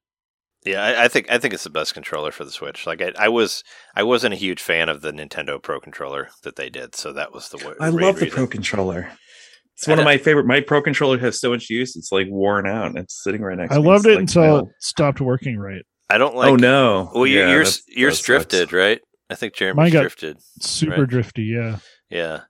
I liked it until I tried to use the D-pad for anything, and it's the D-pad. Like I thought the D-pad sucked, and it didn't work well on Tetris 99. Like that was a big thing, to the point where they had to actually add an option into Tetris 99 to where, because it was like pressing up when you weren't hitting it, so it was doing auto drops. So they added an option in there where you can like make it less sensitive, so it doesn't do it anymore, or you have to like press it down more for it to work, so it won't do it anymore with that one. I wonder if I just like compensated for that because I don't really have that issue. I've never heard anybody say that in like the Nintendo, but yeah, I mean, like obviously, to each their own. So I mean, I just love the Pro Controller so much. Yeah, I couldn't get into it, and I think the buttons are weird. They remind me of the Sega controllers, which aren't my favorite. Like the did you like the XYBA buttons? Did you like the Wii U Pro controllers? I don't know if I did. Yeah, I liked them better. But they're still. I love that controller. Yeah, that's a good controller. Yeah. That's the one that has the meme about it. That's like it's always charged. Right, the battery's so good on it that you always lose the charger. Yeah, like when you need it, you can't find it because it's been so long. And it's because it's that stupid USB Mini. I hate that. It's the same, like in between. Yeah. It's the same USB charger that the PS3 used for those controllers for the DualShock 3. But I have a little cradle that I can just put them on to charge. But I really like the Wii U Pro controller, and I bought 2 Wii U Pro controllers, and I was also kind of butthurt that they had a new one for Switch. I'm like, I don't want another Pro controller. and then Jeremy ended up buying me one, which was nice. Like you picked one up and I paid you back for it, but I was like, it still just didn't feel right. And then the 8BitDo came around, and it's like I just like it because it's a Super Nintendo controller with extra stuff added. How much the 8BitDo cost? I guess $50. Yeah, okay. The price is better. They're too. cheap. They're cheaper too. So expensive. Yeah. The only thing you can't do is turn your system on remotely with it. You can't. Does it have NFC? I don't think it does. I think you can. I think you can actually scan Amiibo on it, or at least the 2.0. That's what I read, like from their website, which I've never tried it, but I thought that you could. But yeah, 8BitDo is great. And they do all. I bought a bunch of like wireless. I bought like the wireless NES controllers and Super Nintendo controllers for like the classic, for the minis and all that stuff. And I have a ton of their stuff. Plus, they have the G-Bro adapter that you can buy, where you can hook up any like Wii controller or GameCube controller to your Switch, like, or to your PC. Like, that's really cool. It's like a little thing that's like this big. It's like $20. So I bought a bunch of shit from them just because. And Jeremy, like, you can get like a thing where you can like reconfigure your old Super Nintendo controllers into wireless controllers and stuff like that. I know Jeremy did that for turned his old Super Nintendo controller into like a Switch controller. Mm-hmm. So there's a lot of cool stuff that they have. So I think they're a solid company. Otherwise, as I said, Stardew, I guess I kind of technically beat it, because when you talk to your grandfather, as long as he like says you're doing a good job, some people will say that you beat it. But I want to get all 4 candles, or it's like 4 flames, depending on how well he grades you. You'll get up to 4, and I've got 3 out of 4. So I have to get married, I think, and have a kid, and then I'll get credits or whatever the closest thing to credits is in that game. But there's still a lot to do, and a lot's been added since I played it all the way through. So I saw there was new content on the Switch version, because I booted it up just to kind of see, to do a comparison of my farm. And for one, I'm better with my farm now because I learned. So even that one that I spent like 180 hours on looks shittier than the one I've spent I think I just hit about 60 hours on this version. But I'm having a good time with it. I've upgraded my house all the way. I've got all the animals and stuff, so I'm just kind of cruising now. So yeah. Does your tablet fit into that like clip thing that you have in your controller, or is it too big for that? It's too big. Yeah, but I wish it did. The clip thing, I mean, it is kind of cool. It's sort of like the Backbone, right? But not. I mean, it's cheaper. Way cheaper. Getting the Backbone, because the Backbone's like $100. This was $15, and I mean, it's official 8BitDo, so it just works. You don't have to adjust it or anything. It just like clips right on. Does it hold your Switch screen? Have you tried doing that? I don't think it's wide enough. Oh, okay. Because I was like, I'm wondering how many things, if it would do, like, since it'll hold your phone, if it could do the Switch screen also, and then you could kind of do your own like little handheld 8BitDo thing there with it.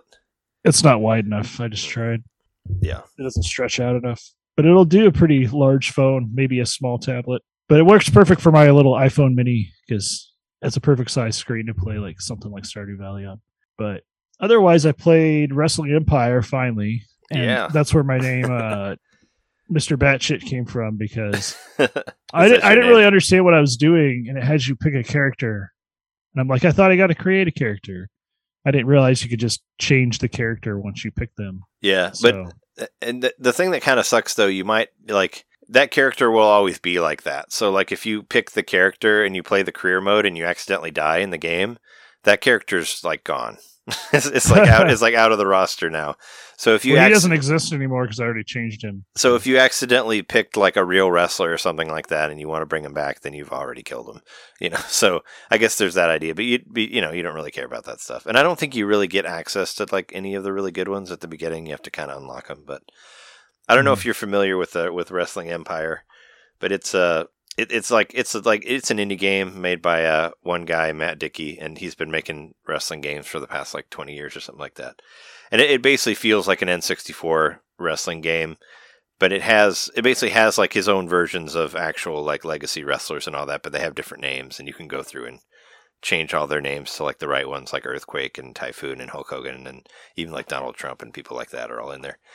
But it's really silly, and there's like a really cool career mode where you actually have to like sign with a federation, and you can like negotiate your payment like per match and stuff like that, and you can be on like podcasts, and there's all this different shit that you can do, and you have to like raise your popularity, to try to ask for more money, and you'll like start off on an indie circuit, and you want to get on bigger wrestling federations, but if your popularity goes down, they might drop you, and you might have to get on another wrestling thing, and you can die in the game too, like I was saying, like you can actually straight up die, and then that's game over, and it'll show like a newspaper article about how you had a heart attack in the ring or whatever happened to you. But it's pretty fun. That sounds awesome. I haven't heard about this. So wait, it's a wrestling game, but it also has like all this management stuff on top of it. Yeah. Yeah.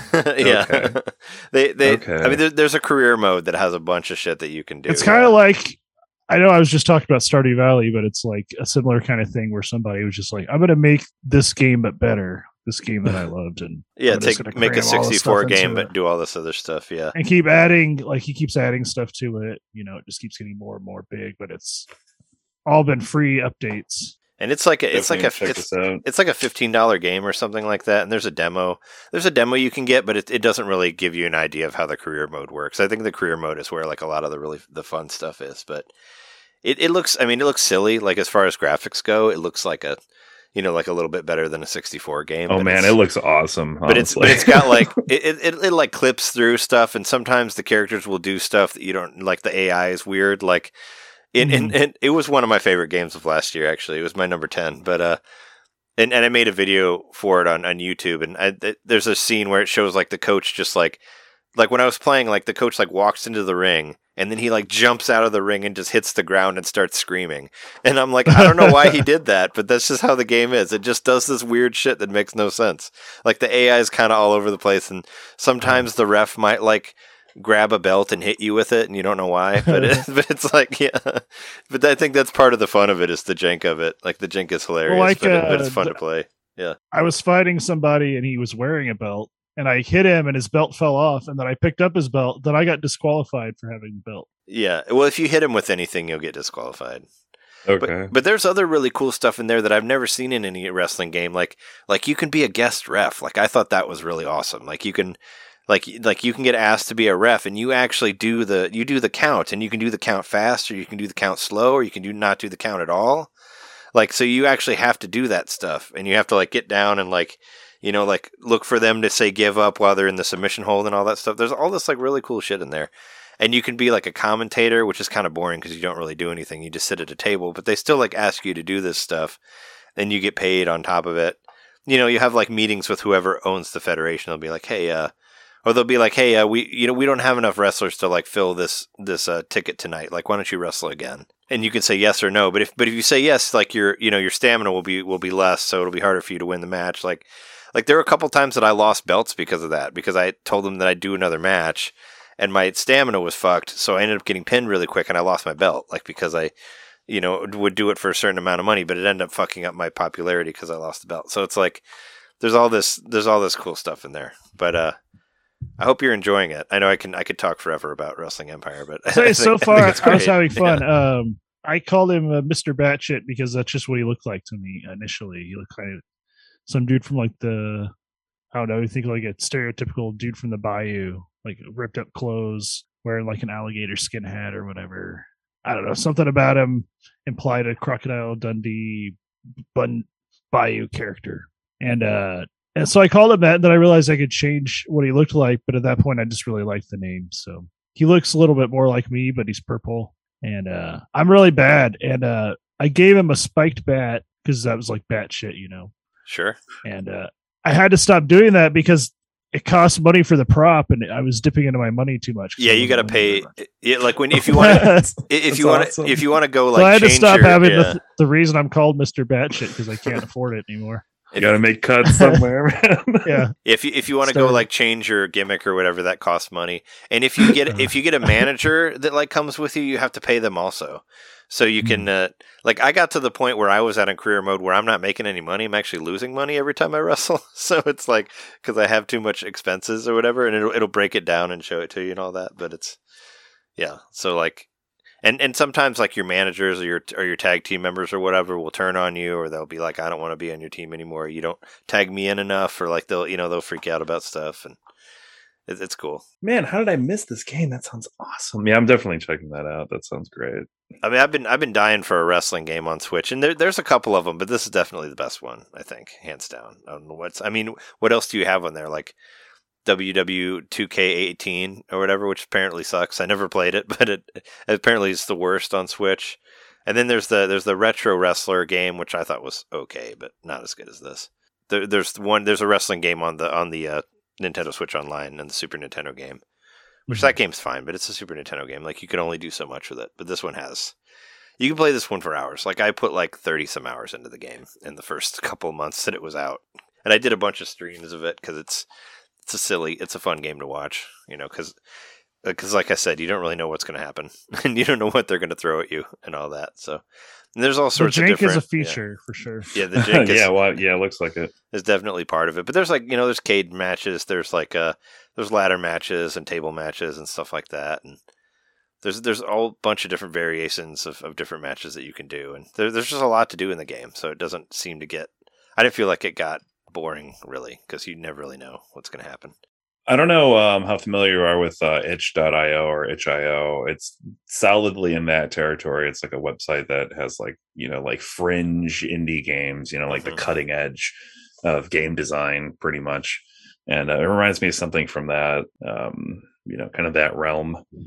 That's great. I just remember that, like, didn't you and John Jeremy and John bought something that was like $5 and had like 500 games in it or something like that from itch.io? Yeah, it was kind of like a humble bundle, but it was the itch.io bundle, and I think it was for Black Lives Matter, but I don't remember. It was around. Yeah, they've had a few of those, but yeah. Because I remember you bought it, and I rember both of you bought it, and then John couldn't. But play, it's something like any of them on Mac. It's like 1,200 games or something like that. Yeah, I've not even touched it. I don't know what all's on there. There's a lot. Yeah, the problem with that sort of thing is like you really need somebody to curate that stuff, because if you just dive in, you're gonna get burnt out from all the I guess I don't want to say trash, but like the stuff that just isn't interesting. Or I think somebody could have just done a podcast just like, so you bought the itch.io bundle. Oh, just about the 500 games that are on there or whatever. You know, like which ones are worth checking out. I mean, yeah, definitely, especially if there's a ton of stuff on there.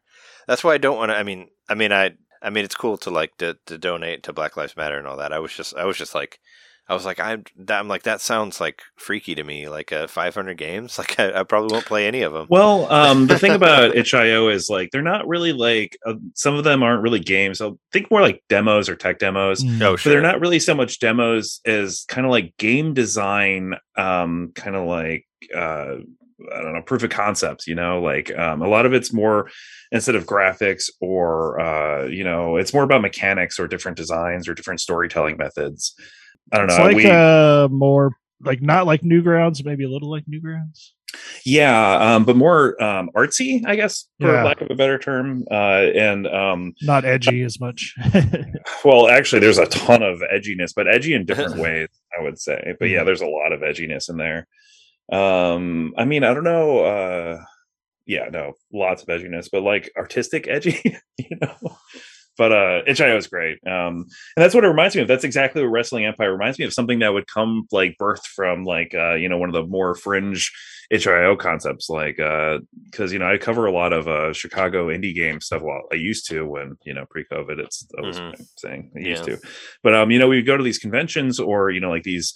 Like pop-ups or get-togethers, what have you, and they would have all these like HIO, fringe games, and like basically like a concept that you're familiar with, and then they would just add a bunch of stuff on top of it, or subvert it in some way, or et cetera, and that's exactly what Wrestling Empire reminds me of, as somebody's like passion project on HIO, where they're making the game for themselves as much as other people, and it's actually pretty good. I think it's definitely like something for him as well. It's like he just loves making it, and I think you can play the game for free on your phone if you want to like just try it out. You could download it for free as an app on iPhone, but I think for me, it's obviously worth it to play it with a controller and all that. But I definitely love throwing money at it, devs, so I'm probably just gonna pick it up at some point. Like I said, I got a lot of fun out of it, and that was even like those first couple. It came out like in the beginning of last year, like it was in like January of 2021, and that was all I played. I streamed it for like 2 or 3 weeks, and still until people stopped watching it. So I started watching something, and then I started playing something else. But I did have people, I had some people watching it. I don't know. I figured everybody got tired of me playing it, so I started playing something else. Streaming's weird. It's hard to really tell. Yes, yeah, I know. Sometimes you'll strike gold, and you'll be like, "I'm going to do that again," and then it's completely dried up. And then there's nobody. Yeah, it's so weird. Like, and I haven't done it in a while because of that, and also like COVID and work and stuff.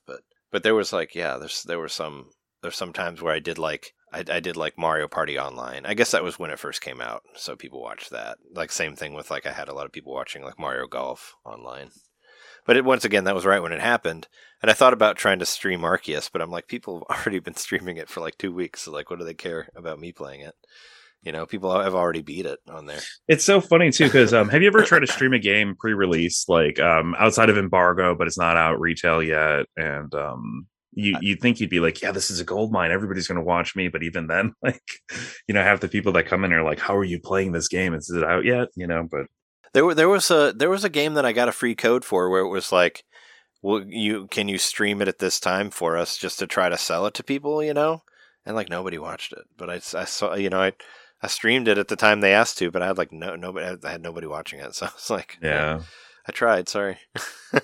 I know. Oh my god, I always feel that way too. Because, like I said, I like to, I kind of put a spotlight, but we're small too, and sometimes it's just like, I don't know. Like, I'm going to try to get you as much exposure as I can, but we don't really have that much sometimes. Yeah. Little small flashes, though. I mean, we do have stuff that gets very popular, but for not sure. everything. So, what else do you have on here, Jeremy? Well, the other game I bought was Project Warlock, which you've talked about a lot, Trey. That's another game that's really good. If you haven't, it was on sale. Played that one. It's a sprite first person shooter, but it looks really good. Like the sprites look really good. And my favorite thing, that was on my top 10 list of whatever year that came out as well on Switch. But my favorite thing was that the doors never shut. Like I don't know. I thought that was just genius. Like you open a door and it stays open all the time. So it really helps you to not get lost in the world. Because plus you got all the guts and stuff that stay. Yeah, but you find a door that's closed, you haven't gone there. Or if you find a door that's open, you've already. I don't know. It just seemed like such a small thing that the doors don't shut. So. I love how gory it is, in spite of it just being sprite based. Like it's very gory and gruesome, and I like it so far. I haven't played much of it, but it looks really cool. And how do you feel about locking the y-axis? I want to ask you that. Oh, you mean like where you don't aim? Yeah. Oh yeah, because it's kind of like it's sort of like a Wolfenstein thing where you don't really. Mm-hmm. Well, let's just put it this way: that'll only work for you for so long, because there are some bosses that are really big that you do have to aim at. So yeah, you're gonna have to eventually start aiming. So I think for the first couple levels, I did lock the y-axis, but I beat the whole game all the way through. But when you get to the big bosses at the end, you need to aim. So you can't beat them with having it locked. So. it's best to probably learn how to play without it locked. Is my advice on that. Well, it's pretty hard, I'll say. Yeah, one thing that really blew me away on it is that like there's like level sets. There's different level sets, and each of the level sets have like the health pickups look different. Like all the items look different. All the bad guys are different, and it's like really cool. Like there's like an ice level where all the characters look different because it's in the ice level. Or you go to like a one that's like in a city and everything's different there, and and it's just cool all the details they put into all the sprites. And like every time you unlock like a new type of level, everything changes. And I thought that was really cool. Like there's obviously a lot of effort put in there to make all the different sprites and shit. But you should definitely play it on easy and not medium, because if you play it on medium, you only get a certain amount of lives. And when you run out of lives, you get a game over like forever. And you can't start over again. So it's almost like a roguelike. So play it on easy, because if you play it on easy, you get infinite lives. And that's the only way to beat it. And I beat it on that, but it was still hard as shit. So I was gonna say I was pretty annoyed when like all the I'd gain some levels, but then I'd die, and you don't keep them. Like you lose it all. Yeah, and and also I don't think you can save in the middle of the level. I think you have to beat the whole level before you can save. Yeah, so it's very old school in that way, which I like that, but it's also like, you got to be dedicated. You can't just like play it a little bit and save it and then play it a little bit. You gotta play it all the way through.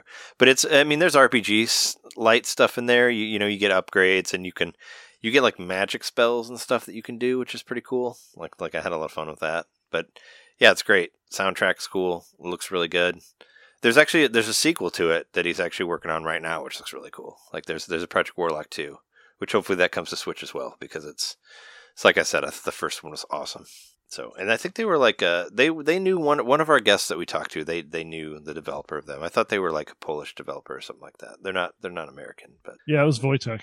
Yeah, Wojtek knew him. But yeah, hopefully you enjoy it, because I thought it was really cool. And yeah, it definitely visuals look awesome, and the sprite work is great, and the animation looks really good on it too.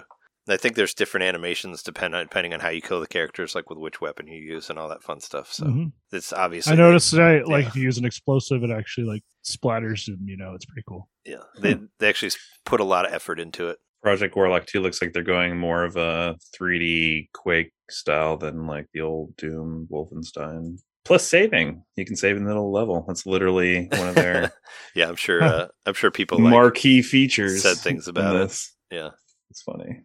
Yeah, it looks cool though. But yeah, that's pretty much it for me this week. Okay. Well, why don't we take a quick break, and we'll come back and we'll talk about Arceus and some other new stuff.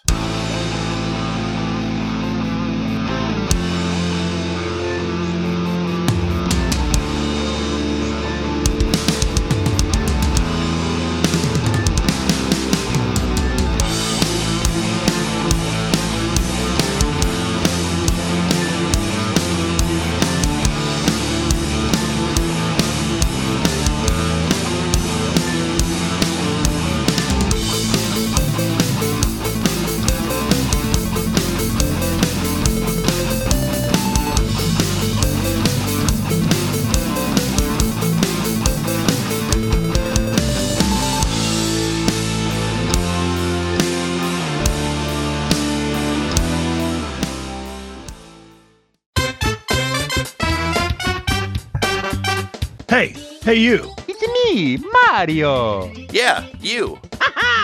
Subscribe to our Patreon to hear our bonus shows, which happen every month. I'm tired. Tired of all the big corporate podcasts spoon-feeding you the same old video game news on every single show? Spaghetti. Ravioli. Then expand! With Nintendo Main Expansion Pack. It's us talking about old games that were important to us. It's us interviewing people that we meet at conventions. And heck, it's live shows from those same conventions. It's basically everything you could want that Nintendo Main ever made. Here we go! And it's just $1 a month. That's less than a bad indie on the eShop. It's $12 a year, which is less than Nintendo Switch Online. Thank you so much for subscribing to our Patreon and supporting Nintendo Main. Just go to patreon.com/Nintendo Main Podcast and hey, Mario, let go. Whoa! He's throwing us back to the show. So long, Bowser. Patreon. Patreon.com/Nintendo Main Podcast. Game over.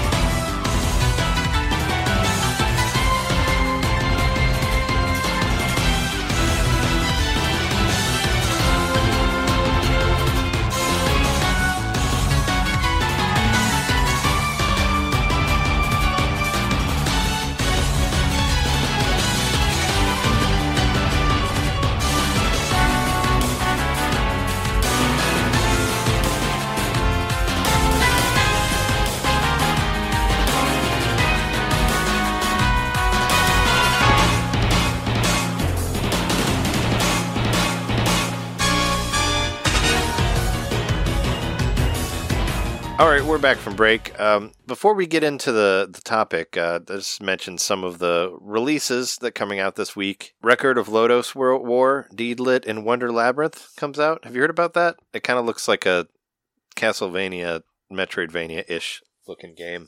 I don't know. I've heard people talk about because it's an anime, right? The Lodoss War is. I watched Record of Lodoss War. Oh my god, 20 years ago now. I don't know if they. Hold on, excuse my loud keyboard. I don't know. Is it ongoing? Is it still like a thing? But original Deedlit's run, like a character, 88 to right? 93. Yes, yeah. Apparently, it's a character. That's the thing. It's been so long since I watched it. When I saw the game announced, I knew it was a character's run up to like a certain part in the anime, but I can't really remember. But game wise, it looks great. Like I'm actually looking forward to this. It looks like a Castlevania game, but it comes out, or like Metroidvania, I guess. I say Castlevania because it kind of looks like that, like medieval Vampire Slayer, whatever style stuff. Is kind of what I got from it. Definitely. It reminds me more of like a Game Boy Advance DS Castlevania than like a Metroid. Plus, the character kind of looks like a Belmont with the white flowing hair and all that stuff. But yeah, that's coming out this week. It's releasing for $24.99. Of course, the big one of the week, which we'll talk about in more detail, is Pokemon Legends Arceus, which I preloaded that because I think it's Arceus, not Arceus. But they've said it in a couple trailers, like how to pronounce it. It's definitely Arceus then, because I saw some reviewers saying Arceus. Okay, Arceus. All right. Yeah, I would have been wrong. From their whatever, their Pokemon Direct, they said Arceus, so that's why I've been saying it. And also, Arceus sounds like butt, Yeah. So which of you is the Arceus one? Yeah, so it's kind of silly. Like maybe that's why they changed it. I don't know. That's what I've heard rumors of. I don't know if that's true, but yeah. There's another game called Longest Road on Earth, which is has no words in it, I guess. I don't know how that works. So no tutorials? That's what it says. No words, and you playing songs of 4 short stories. I don't know what it is, but it's black and white, and the art looks really cool on it. Journey, a PlayStation 4 game. I know it's PlayStation, but no words, no dialogue. That was. Oh yeah, there was a game made by the same company that was free on Switch, which I never played. It was called like Sky something or other. Do you remember that? I downloaded it, but I didn't get around to it. Yeah, made by the guys who made Journey. No. Let's see if I can find it. It should be downloaded. It's a free to play game? It's free, yeah. It's completely free. You can download it. And I never got around to playing it. Fuck, what was it called? Sky Children of the Light. Whoa, was made like some of this by the same developers as Journey, is what I heard. But I never played it. But it's free. You can get it for free on the eShop. So try that out. See what it's like. Oh, and I was gonna say the next one, just because I like stupid indie stuff, and this one actually I don't even know what this. It just looks like a dumb game, and it's a dumb first-person shooter, and I love those games. But there's a game called Pandemic Shooter coming out this week. It's a $4.99, and it's basically, it's kind of looks like a sprite first-person shooter where you shoot zombies and stuff. But I'm just going to read you. I want to read you the description of this on the eShop because it's pretty ridiculous. Like they're obviously going for, trying to aim for the ceiling here with their references to, pandemic conspiracy theories and stuff like that. So where did it go? I'm gonna get it just because it's cheap and it sounds stupid. But it comes out on the 27th. It comes out for $4.99. This is what it says. Run, gun, and have lots of fun in this action-packed first-person zombie shooter. A global pandemic is turning people into ungodly walking sacks of rotting meat. The virus is spreading like 5G waves from a microchip, and you're the only one who can do something about it. Arm yourself to the teeth and set out on a journey through the whole flat world. And it has a little asterisk by it, which says 90.99997% of it. And find the people responsible. But are they people? You know how your grandpa goes on the internet and then suddenly starts talking about how the moon is made out of cheese and the water is turning the frogs gay? Well, the mind-controlling, humanity-manipulating reptilians responsible are not going anywhere, so put some shungite around the La Casa and set out on the highway to smell. That's the description for this game, so I mean, I have to play it because it sounds really stupid, but fun. I don't know. Anything that references some like Alex Jones shit has to be kind of funny, right? You gotta wonder if they were already making a game. They're like, wait, we could adapt this to the current times, or it was already they started from the ground up. Was like, we have to make a game about shooting viruses that are spreading from 5G devices. Yeah, I don't know. Yeah, maybe they were already making like a zombie game, and they're like, well, why don't we just say that it's like COVID and there's like 5G and like put all this weird, I don't know. Put all these ridiculous conspiracy theories in there and stuff. Let a comment section write the description. But it comes out the day before Arceus, but I'm totally going to play that game. Actually, it might be out soon, tonight. It's supposed to be out on the 27th. It'll hold you over. Yeah. So, I mean, you can preload it, but it's not available yet, so I can't play it. If it was up right now, I'd be like, go for it. And there's also like a couple Go games on there, the black and white, those Japanese games with the black and white balls. You could play them now. There's like 2 in the same week that came out. I just thought that was kind of funny. Let's Go Gomoku and Also Go Minimal, which you can buy one for $3.49 and one for $1.99. I don't know. If you care about those games, you can get them. But there's a demo out for a new like turn-based strategy game, kind of like Fire Emblem, called Monarch, and it's done by the same company that publishes the Ys games, which is cool. And apparently it also has some of the same developers from Shin Megami Tensei on it. So there's a demo for it, and the demo is the first chapter, so it's the first few hours of the game, but it carries into the regular game. So if anybody wants to try it out, you can try it, and it'll go to the same game, which is pretty cool. I think the art style looks really good on it. I haven't played a whole lot of it, but it's very it's very much Japanese. Like we're stuck in we're in a school that's kind of has like sort of fucked up rulings or whatever, and you go to this other world and you meet this demon that gives you powers, and I don't know. It's like I said, it kind of feels like a little bit like Fire Emblem, but it controls a little bit differently. But I was interested in it just because of the connection to SMT and Ys and all that. Also, the soundtrack is awesome from what I've heard of it. Like the opening cutscene, like with it has that like wonderful metal that's in the Ys games that I enjoy. So that's there. But yeah, check it out if you're into that. If you're in that type of thing, if you're into Japanese turn-based strategy games, I think it looks cool. I'll definitely play through the demo. I don't know if I'll end up getting it, but I definitely like the way it looks. Like I think it looks really cool for the Switch. But why don't we talk about the Pokemon in the room and get into some Arceus stuff here.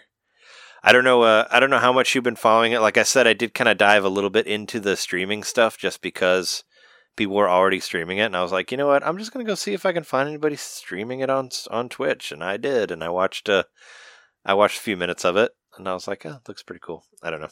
I saw some things, which I won't say what it is, but they were in the middle of some like huge event happening in the game, and I was like, oh, I guess I should play. I guess I should go back to playing Shining Pearl, because I think all this stuff would make more sense if I knew the stories from those games, because it's the Sinnoh region from that, but before. So I think you're gonna see a lot of references to that, and it's mostly, I guess, most of the Pokemon in there, from what I heard, are from that generation. But then there's ones from other ones. But what do you think of it so far? Like, what have either of you seen of the game? Like, what are your thoughts? Well, I keep hearing people say, I saw a few reviews on it, and I kept hearing people say like, we expected it to be the like Pokemon Breath of the Wild, and it is. And I mean, like, I'm kind of hoping for that, shake up Pokemon a little bit. I really love the I've the most I've seen about it was today in preparation for the show, except for the reveal trailer. So, I'm kind of haven't been on the hype train for as long, but as soon as I did see, I forgot what trailer it was or some sort of reveal or something. After we watched it again, my wife just immediately pre-ordered it. Oh, nice. Yeah. I'm excited for it. I think she wants to write something up on it even, but like that's all her. She's the real Pokemon player in the relationship. But I'm super excited for it. It looks like something I'd definitely be into. And like I said, I really like the fact that they kind of added like I guess not really Twitch based, more like skill based mechanics for like some of the things that were more like RNG based before, so to speak. That looks interesting. It kind of looks like they're combining a lot of the Pokemon stuff from all the other ones. Like it has stuff from Let's Go in it, where you can catch Pokemon without actually fighting them, where you can just throw the ball at them and catch them. And there's also like the one thing I thought was really good about the Let's Go games is seeing the Pokemon like on the map and all that. And they've done some really cool scaling stuff with it too, which kind of reminds me of like what they did with like Shin Megami Tensei 5, where you could see the demons out and they actually were the size they should be. And everybody's like, like the Machokes are like huge and like people like already want them to step on them and stuff like that. Seen on the internet, but I like I like the size, like the scale of the characters look really cool, and they actually do like you can kind of hang out with them, and they'll be like bigger and and they look better, and I like they've kind of like incorporated, like I said, some of the stuff of like Pokemon Go even, where you can sneak up on the Pokemon and throw the ball at it without even engaging in combat. And you can catch it, and you still get experience points for it in that way and stuff like that. And I guess it also has like some Monster Hunter style stuff where there's like a town, there's like one main town that you go to that has everything. So you go there to like get all your missions and stuff, and then you go out into the bigger world to go do whatever you're trying to do, and then you come back there. So it's all kind of streamlined where in just one place is everything that you can do, instead of going to like a whole bunch of different towns spread across the world. There's just one main place that you go to, which feels weird because like if it's a giant open world, you think they'd have different, like that's the perfect like environment to have different towns to pop up. So yeah, I don't know how exactly that works, but I guess we'll find out. But I mean, I've seen, like, I watched a couple video reviews of it today, and it seems to be, I mean, it's doing pretty well. Like a lot of people are giving it like 8s and 9s and stuff like that, and I'm just really excited about it because of the like you were saying, like making it a little bit different than other Pokemon games. Because I got Shining Pearl, and it's very, it's exactly what you think it is. It's like every other Pokemon game, and it would be nice to see them change things up. Not that they haven't, because Sword and Shield had its own changes, but this is, I feel like they're kind of taking like the wild area in Sword and Shield and like making that bigger, but like just giving you more stuff to do with it. And I don't know. Yeah, they say that you could say it's kind of a Breath of the Wild thing, and I'm all for that. I just want to ride around on those giant Pokemon. I think they look cool, like the weird deer and whatever the fly, because you can like fly around also and like ride through the water. How do you feel about the graphics? That seems to be what I see people keep talking about, and I'm like, I think it looks fine. I don't know. I only play Nintendo games, so I don't care. But everybody's like, "Oh, it looks like crap," or like the dumbest thing ever. Everybody's like, "It looks like a PS2 game." It's like, have you seen what a PS2 game looks like? Like really, like lately? Exactly. You know what it looks like? I mean, they look good actually, but like they don't look like that.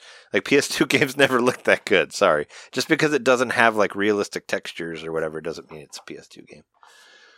I mean, I'm kind of more into the more like simplistic, like low poly characters and stuff like that. So I think it looks great. I think it looks awesome, especially like the last like 6-minute trailer that came out. I feel like it looked more polished than it did before, like in the original Direct. So I'm for it. What are your thoughts, Jeremy? I know you were kind of on the fence about it. I mean, I'm on the fence, but I'm leaning more towards getting it, especially after I just watched the one review you sent. And a Nintendo Life said it was like the best game on the system, but I feel like they're a little sometimes it was very gushy. Sometimes they're a little too positive about things, but I do like their stuff. But yeah, the guy who reviewed it said it was like the best Switch game ever, and I'm like, I don't know. But honestly, though, like if somebody's that enthusiastic to write something like that, I mean that's exciting in itself, even if it ends up being just kind of like hype in the moment or whatnot. Right. So I am kind of curious how much the momentary hype has to do with the reviews, because it does kind of, in a lot of ways, sound like a realization of what everybody's always wanted or dreamed of. Anyone that plays Pokemon, they want to actually go out there in a real 3D world and catch them, and be more action based, I guess. I don't know. I've never played a Pokemon action based game. I know they've done it in the past, but I mean, it's still it's still turn based though. Like if you still want to fight Pokemon v Pokemon, it's still the same way that it was, where you have like the 4 moves and you alternate between one or the other. But you can also throw balls at them that kind of stun them, and there's sort of like a third person shootery aspect in there in that way. Where you can then they added 2 new types. Well, I think there's you mean like the agile and strong type and all that of like the attacks. Yeah, that's its own thing. I thought there was 2 other classes of character or whatever. I don't know. I know there's new evolutions for the Pokemon that you get to choose out of there, so I'm excited about that. It's certainly coming out at a good time for me, as far as like a big open world game that I might enjoy playing now. Well, and also it's like, I mean, it's a good time. Like, there's not a whole lot happening, right? As far as I know, That's like the end of January, there's not. I mean, January in itself, there's not a whole lot of releases. Like, it's been kind of dead, I guess, aside from like Microsoft buying stuff and all that, which we talked about last week. But aside from that, it's kind of like there's not a whole lot going on in Nintendo first as far as I've games. definitely cooled on playing my Switch a lot the past couple weeks, just because there's plenty of good stuff that I could be playing, but I haven't been playing. I don't know. I'm waiting for something like, I think, like Arceus. I've been waiting for something like this, I think, for a couple months, so I'll play it, I think, most likely. But yeah, I know the reviews are a little bit across the board. There are some that swing further to the 5, but most reviews on Metacritic are like, between 8 and 9. So that's a good sign, I guess. Am I the right kind of Pokemon fan for this game? Maybe I am. I think you could probably get into it. I don't know. I mean, yeah, I don't really know. I mean, some people say that it's harder than the other Pokemon games, which is good, because like I said, Shining Pearl is really easy. It's incredibly easy, and a lot of those. But games it's easier than easy. Monster Hunter. Well, Monster Hunter. I mean, I think Monster Hunter is a different thing. I mean, I think the only similarity of it to Monster Hunter is just, like I said, the one town that you go to where you get the different missions that you go out to do. But it's not kind of stalk the Pokemon a little bit, like you kind of would in Monster Hunter, like some of the stronger ones. I guess, but I mean, you're not like fighting them like you would in Monster Hunter. Like, there's no action battles in that way. Like I said, aside from just throwing those balls at them to knock them out, like the powder balls or whatever they are. But another thing I think is really cool about it, from what I've heard, is like that the way that you do the Pokedex is different. Like, you don't just catch it and automatically get everything. You have to like observe it, like kind of like bird watching or whatever. You have to like watch it do things and learn in that way. I think that's interesting. Like that, because supposedly you're creating the very first Pokedex that has ever existed. So I like that idea. Where it's like, this is the first time we did this. So we know like nothing about Pokemon at all. And it's not like, you're not a kid that just like automatically gets a Pokemon from an old dude and then you go on an adventure and become like the number 1 Pokemon and make all this money or whatever. It's just, it's different than that, because it's more like it's uncharted territory. Like, everybody's kind of afraid of Pokemon. They aren't like, they don't have Pokemon restaurants and stuff like that like they do in the other one. Mm-hmm. Like, it's this whole, I like that idea, but like kind of trying to go back to basics and just kind of change how the game is. Like, I think they're kind of going in the right direction in that way. Yeah, I think it's got the potential to be a really solid game to fill this kind of gap in the year. So I think I'm all about it the more I think about it. Looks like a world that you could dive into, right? And as far as like full price games, I don't see anything on the near horizon that I'm that worried about getting. Maybe Kirby in March. Yeah, but Kirby's not like till the end of March, which I'm excited about that game too. Same. But that's not till like the 25th. So, and I know like February is like Elden Ring and stuff like that, but I'm not really, I don't know. I'm not getting any of those games, so it doesn't really matter to me. I'm like, oh, this one looks fine. I'm interested in like reading about Elden Ring and stuff. I'll definitely be following it, but I don't know when I'll get around to playing it or where. I mean, you can play it on PS4 too, right? Or is it only like 5? Man, that's a good question. I don't know. I'm already so like moved on from previous generation. I don't even consider. My primary, I guess, platform is PC, but I play on everything. I'm actually trying to vamp for time while I look that up, but I'm not sure. I've got a relatively new. I mean, I guess it's supposed to be a gaming laptop, so I could probably play it there if I wanted to. It's on both. It's on PS4 and 5. Yeah, I just saw that. Yeah, I mean, like obviously that's something I'm super excited for. I'm a huge Soulsborne fan in general. I like the genre, but obviously From Software kind of does it best. I even thought Dark Souls on Switch was a great port too. If you guys played that, you have to teach Jeremy how to play. That's his. It's one of his goals for the years. My one of my goals for the year, was to finally beat a Souls game, which I've never even come close to it. It's not there. It's not about difficulty because everybody's like good, like whatever. It's more about familiarity. The reason they're hard is because you don't know what you're doing. I don't recommend looking it up though. Come to it organically, and if you've already been spoiled, whatever. But just kind of let that stuff out of your brain and come to it fresh. It's really about learning the mechanics and how the mechanics interact with the world and how the enemies interact with that and etc. But it's not necessarily difficult as it is. I guess something. I don't know. I'm trying to think of a good analogy. Portal or not Portal games. I guess the one I'm thinking about is Portal 2, or the Portal series rather. How they did a really good job of making you feel like you're a genius by figuring out these like relatively simple spatial puzzles. That's like Dark Souls does a really good job of making you feel like you're like super good, ultra sweaty gamer by defeating these bosses that have actually pretty predictable like patterns. It just teaches you a different way to play a game more mechanically than other games might have you play them, if that makes sense. I know it's not quite the same or even in the same realm of or genre or whatever, but I mean, Metroid Dread was really hard, and that's not the kind of game I would have ever like seen myself getting all the way through. And I think the hype of the moment, you got through that, combined with how good the game was, like how fun it was. Like that last boss, I was stuck on for like 2 days, I think. Well, if you could play Metroid Dread, you could play Dark Souls. I mean, yeah, Metroid Dread was a hard game. I agree, and but that was a similar thing where you just had to like learn the pattern and get to where you could respond. That was. I mean, by knowing the controls well enough, because I've gone back and I already forgot how to play Dread.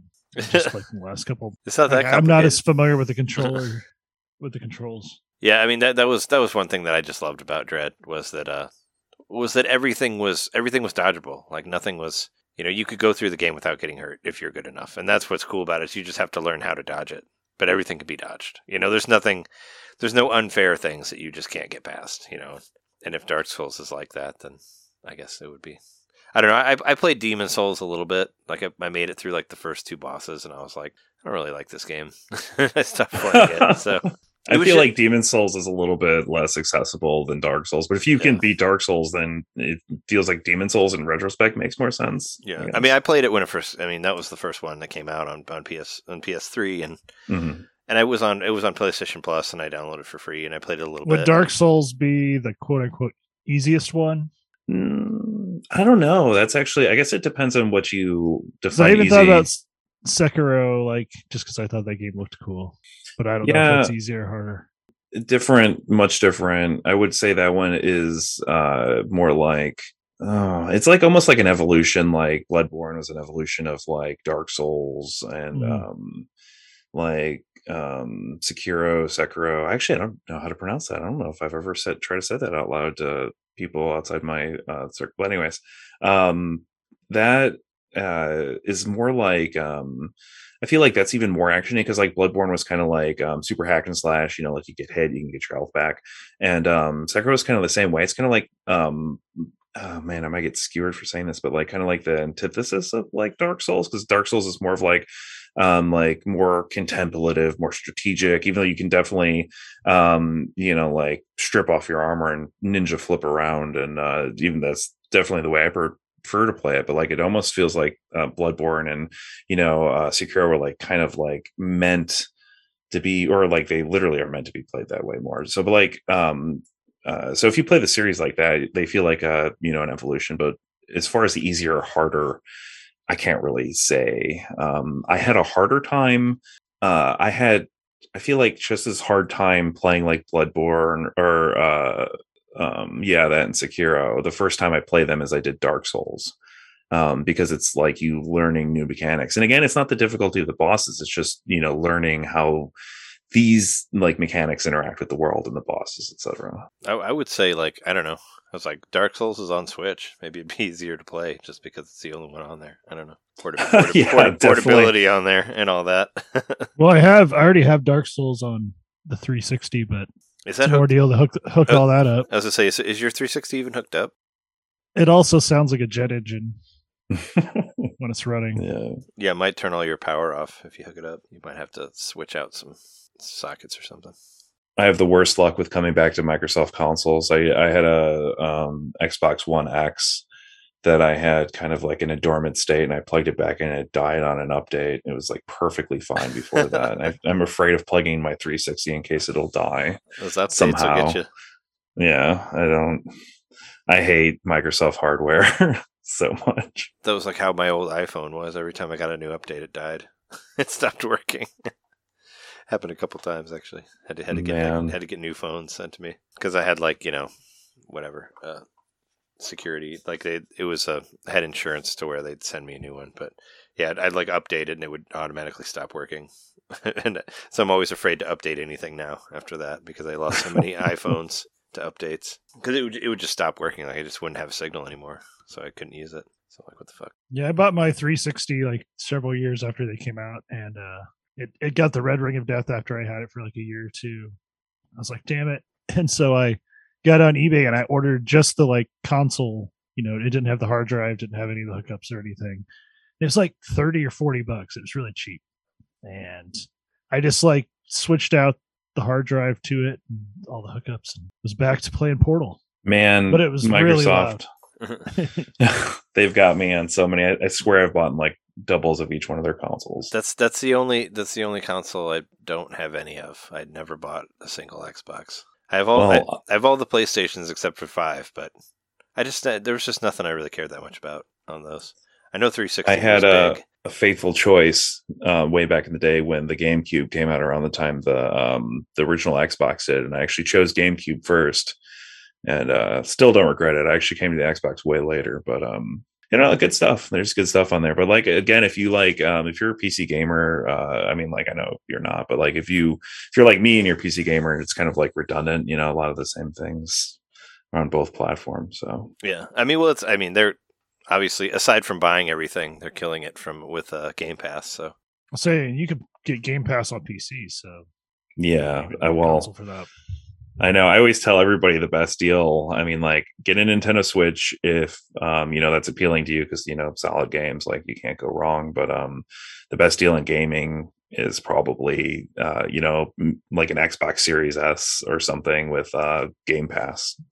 You can't beat it. If I didn't care at all about like console exclusives or whatever, I would just get the Xbox X and whatever number is on there or letter, yes. and just get a Game Pass, and then you get a whole bunch of free third-party stuff. But I just don't really care that much about those games. So I know a lot. I'm sure a lot of them that are free. I know a lot of them that are free, and there are indies that are on Switch that I have to pay for. But I like playing the Switch more. Yeah, I do too. Yeah, it's my favorite console. I mean, even PS5, Series X, PC.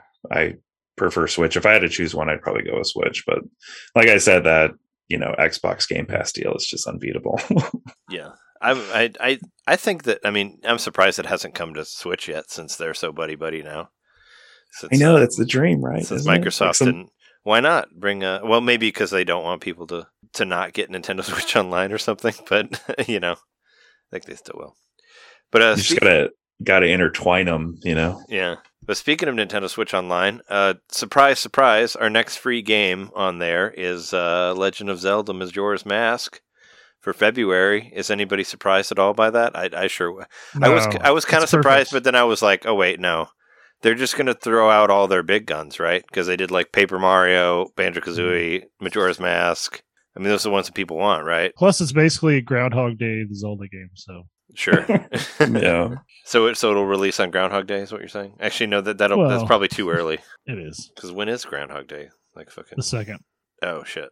5 days, 6 days from now. Wow, I didn't realize it's that soon. Yeah, good. That's why I bought that movie on Amazon on Amazon last year, so I could watch it whenever I want to, or every year on Groundhog Day. I could watch it again. Just buy it digitally, watch it whenever you want. No, for some reason, I was kind of surprised for a second, but I was like, oh no, wait, no, they're just going to bring out whatever people want for that, and I'll play through Majora's Mask again because that's like my favorite Zelda game, so I'm into it. Even though I was kind of hoping they would release Mario Golf on 64 because I love that game too. Even though I have it on Wii U. I have the cartridge of it. Like I can play it if I need to. I just want to play it on Switch. Yeah, definitely. I have the same energy. Because my wife and I have been hitting like Mario Golf Super Rush like crazy, so it'd be nice to have an extra thing on Switch for us to play, another golf style thing. So I think that Majora's Mask might end up being like the best like representation of the original version since the original version, because it was on the Wii and on the Wii U, wasn't it? But yeah, like the port was messed up on the Wii U. It was like dark or whatever, and then or was that just the NES games? Anyway, I was reading somebody was saying this online. I think the emulation for the Super Nintendo, probably the SNES and the NES stuff was pretty bad on Wii U. The emulation was. I don't know. I mean, I bought Majora's Mask on everything that it was available for, and it seemed fine. Right. It was on. I don't know. It was on the Wii U, or I was on the GameCube even on that on the disc, yeah. Which I fucking traded into GameStop for what I think I traded it for Twilight Princess or something like that. So I don't have it anymore, unfortunately. I sold it for like $30, I think. Yeah.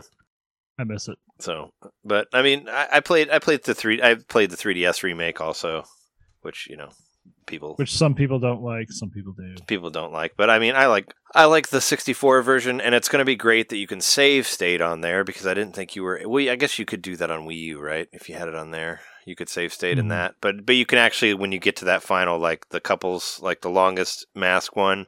That's really annoying, like that, which I think is the actual ultimate boss of that game, where you get to the very one with the masks on the conveyor belts and all that. You can actually like save state before you get to that, and you don't have to like go through all the days again to do that again. So, yeah, there's a new trailer out for Lego Star Wars: The Skywalker Saga, which I think looks really cool.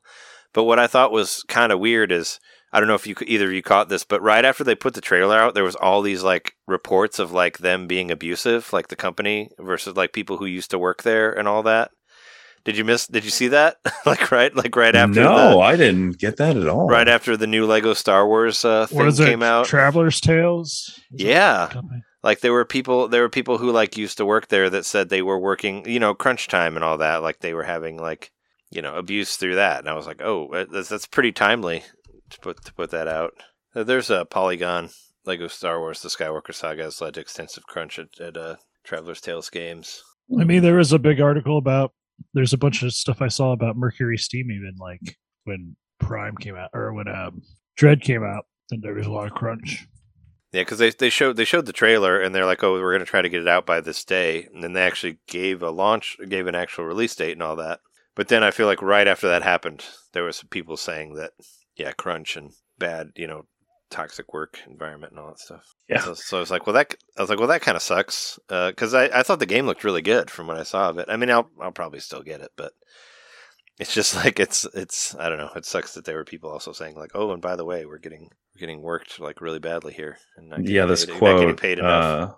Former staff even came up with a term to describe their experience at the studio, referring to them as PTTSD from the Polygon article. Oh.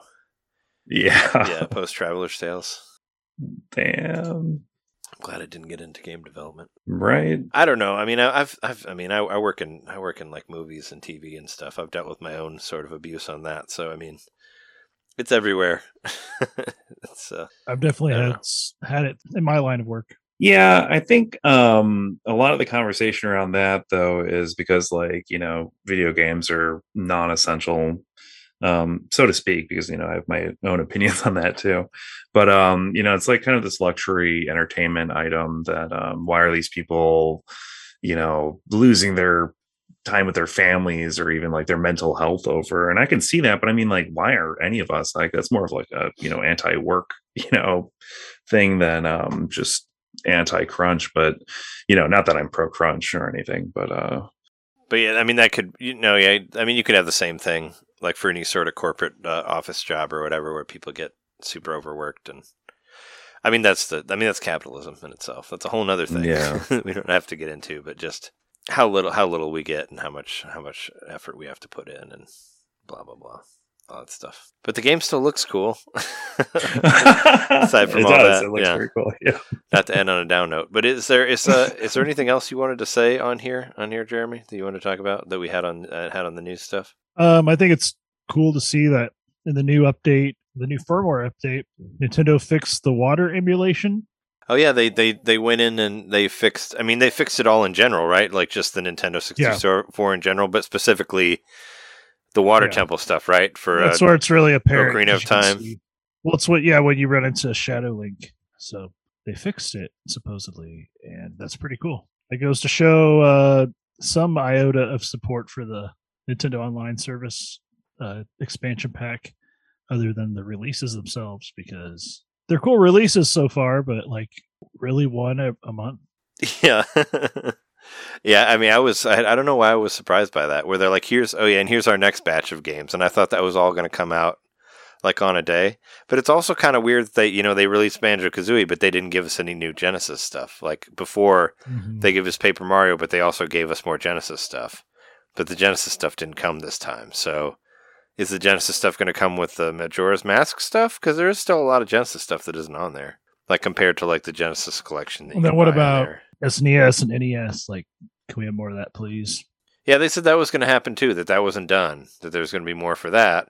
And it's weird because you never got like Mario 64 or Earthbound or like all these games that Nintendo has that they have released before, but just didn't. And it's like, okay, it's kind of weird. I don't know what's going on with that. I feel like the Earthbound is like the carrot that they'll just only dangle in front of you if their system isn't doing well. Like the only reason we got Earthbound was for the Wii U, was because nobody was buying that. So like, but Earthbound, here it is. Earthbound 1 even. The NES game. They put that on there. The fucking Earthbound Beginnings version even. I think Nintendo's ultimately going to have 1 year to see if this works out for them, because people aren't going to renew this shit if it doesn't step up in the next 8 months or whatever. Yeah, if it's still third of the way through the first year, we've got if it's still only 3 releases. I mean, if it's only going to be that update, the Animal Crossing update as the extra thing that's on there, then I would see why people just wouldn't want to. I figured that since they're like, maybe we'll have a DLC for another thing like at the end of this year. That's like, oh yeah, here's another thing we'll add on here also, aside from like the Happy Home Paradise and all that, which I still haven't even played yet. But the expansion pack's totally like worth it initially, but as a continued service, like how are they going to make it worth it? And why can't you just pay a flat fee to get all those games instead of have to have a service? Because they need to release stuff. They need to get into the weird. Like we did a whole like Patreon episode about it, but yeah, they need to get into the weird 64 stuff. That's what I want. I want what was it? Space Station Silicon Valley. We talked about that one, or Body Harvest. I'd love to see Body Harvest on there. That game's great. But yeah, like some of the weird 64 stuff.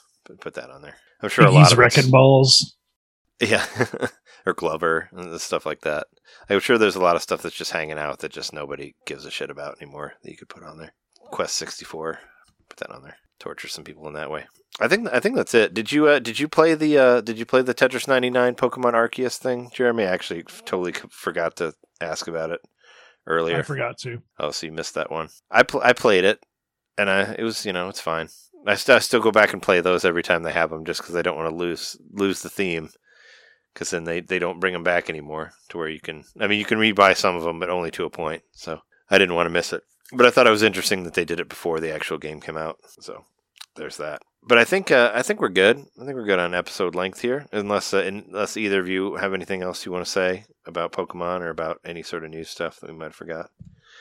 But I'm good. No, why not have Antal do some promotion? Yeah, tell us about where people can find you and your website and all that stuff.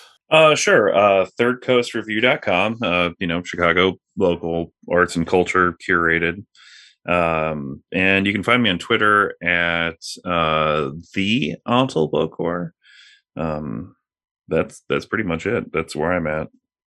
And I'll put a link to the site on the description of the show, and I'll tag you as well on the Twitter when I put it up and all that stuff, so people can find it. I'm the games and tech editor, but we do all sorts of stuff. Film, screen, or films, stages, arts, museums, etc. So great website. Support local. Nice.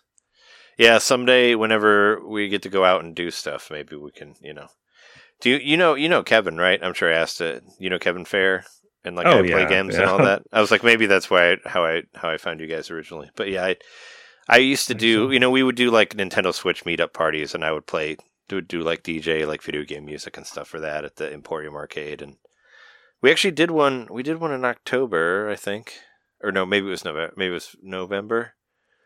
Yeah, I think it was after MGC, but we did do one. But he hasn't told me anything about another one after that, probably because of the Omicron stuff and all that. But it was fun to go to his events and stuff because he knows a lot of people, and I went to like some game jams and stuff like that. And those kind of sounded like the itch.io stuff that you were talking about. Yeah. But yeah, definitely check out Third Coast Review. Also, if you want to check out our stuff, go to patreon.com/NintendoMainPodcast if you want to support the show. Just for $1, you can get extra bonus content where we do a new show every month. Also, if you give like $5, you get to see our beautiful faces for the videos that we record and all that. And there's like physical items and stuff like that. There might be a new show that I might be doing for the $5 level, so look on that on the Patreon and all that stuff. Also, you can find it at youtube.com/NintendoMainPodcast and twitch.tv/NintendoMainPodcast. I promise to stream soon. I might just do Pokemon. Like I said, if you hear this when it's released, I'd be doing it right now. But yeah, check out all that stuff. Also, Jeremy and I on Twitter. I'm Nintendo_domain, and Jeremy's at JMaxStack. So go there, and of course, like NintendoMainPodcast.com. You could just Google Nintendo Main, you'll find all of our shit and all that. And thank you so much for listening to us. We've been your hosts. I'm Trey Johnson. I'm Jerry Mikowski. And special guest, Alta Pokemon. And thanks. See you next time. Thanks, guys.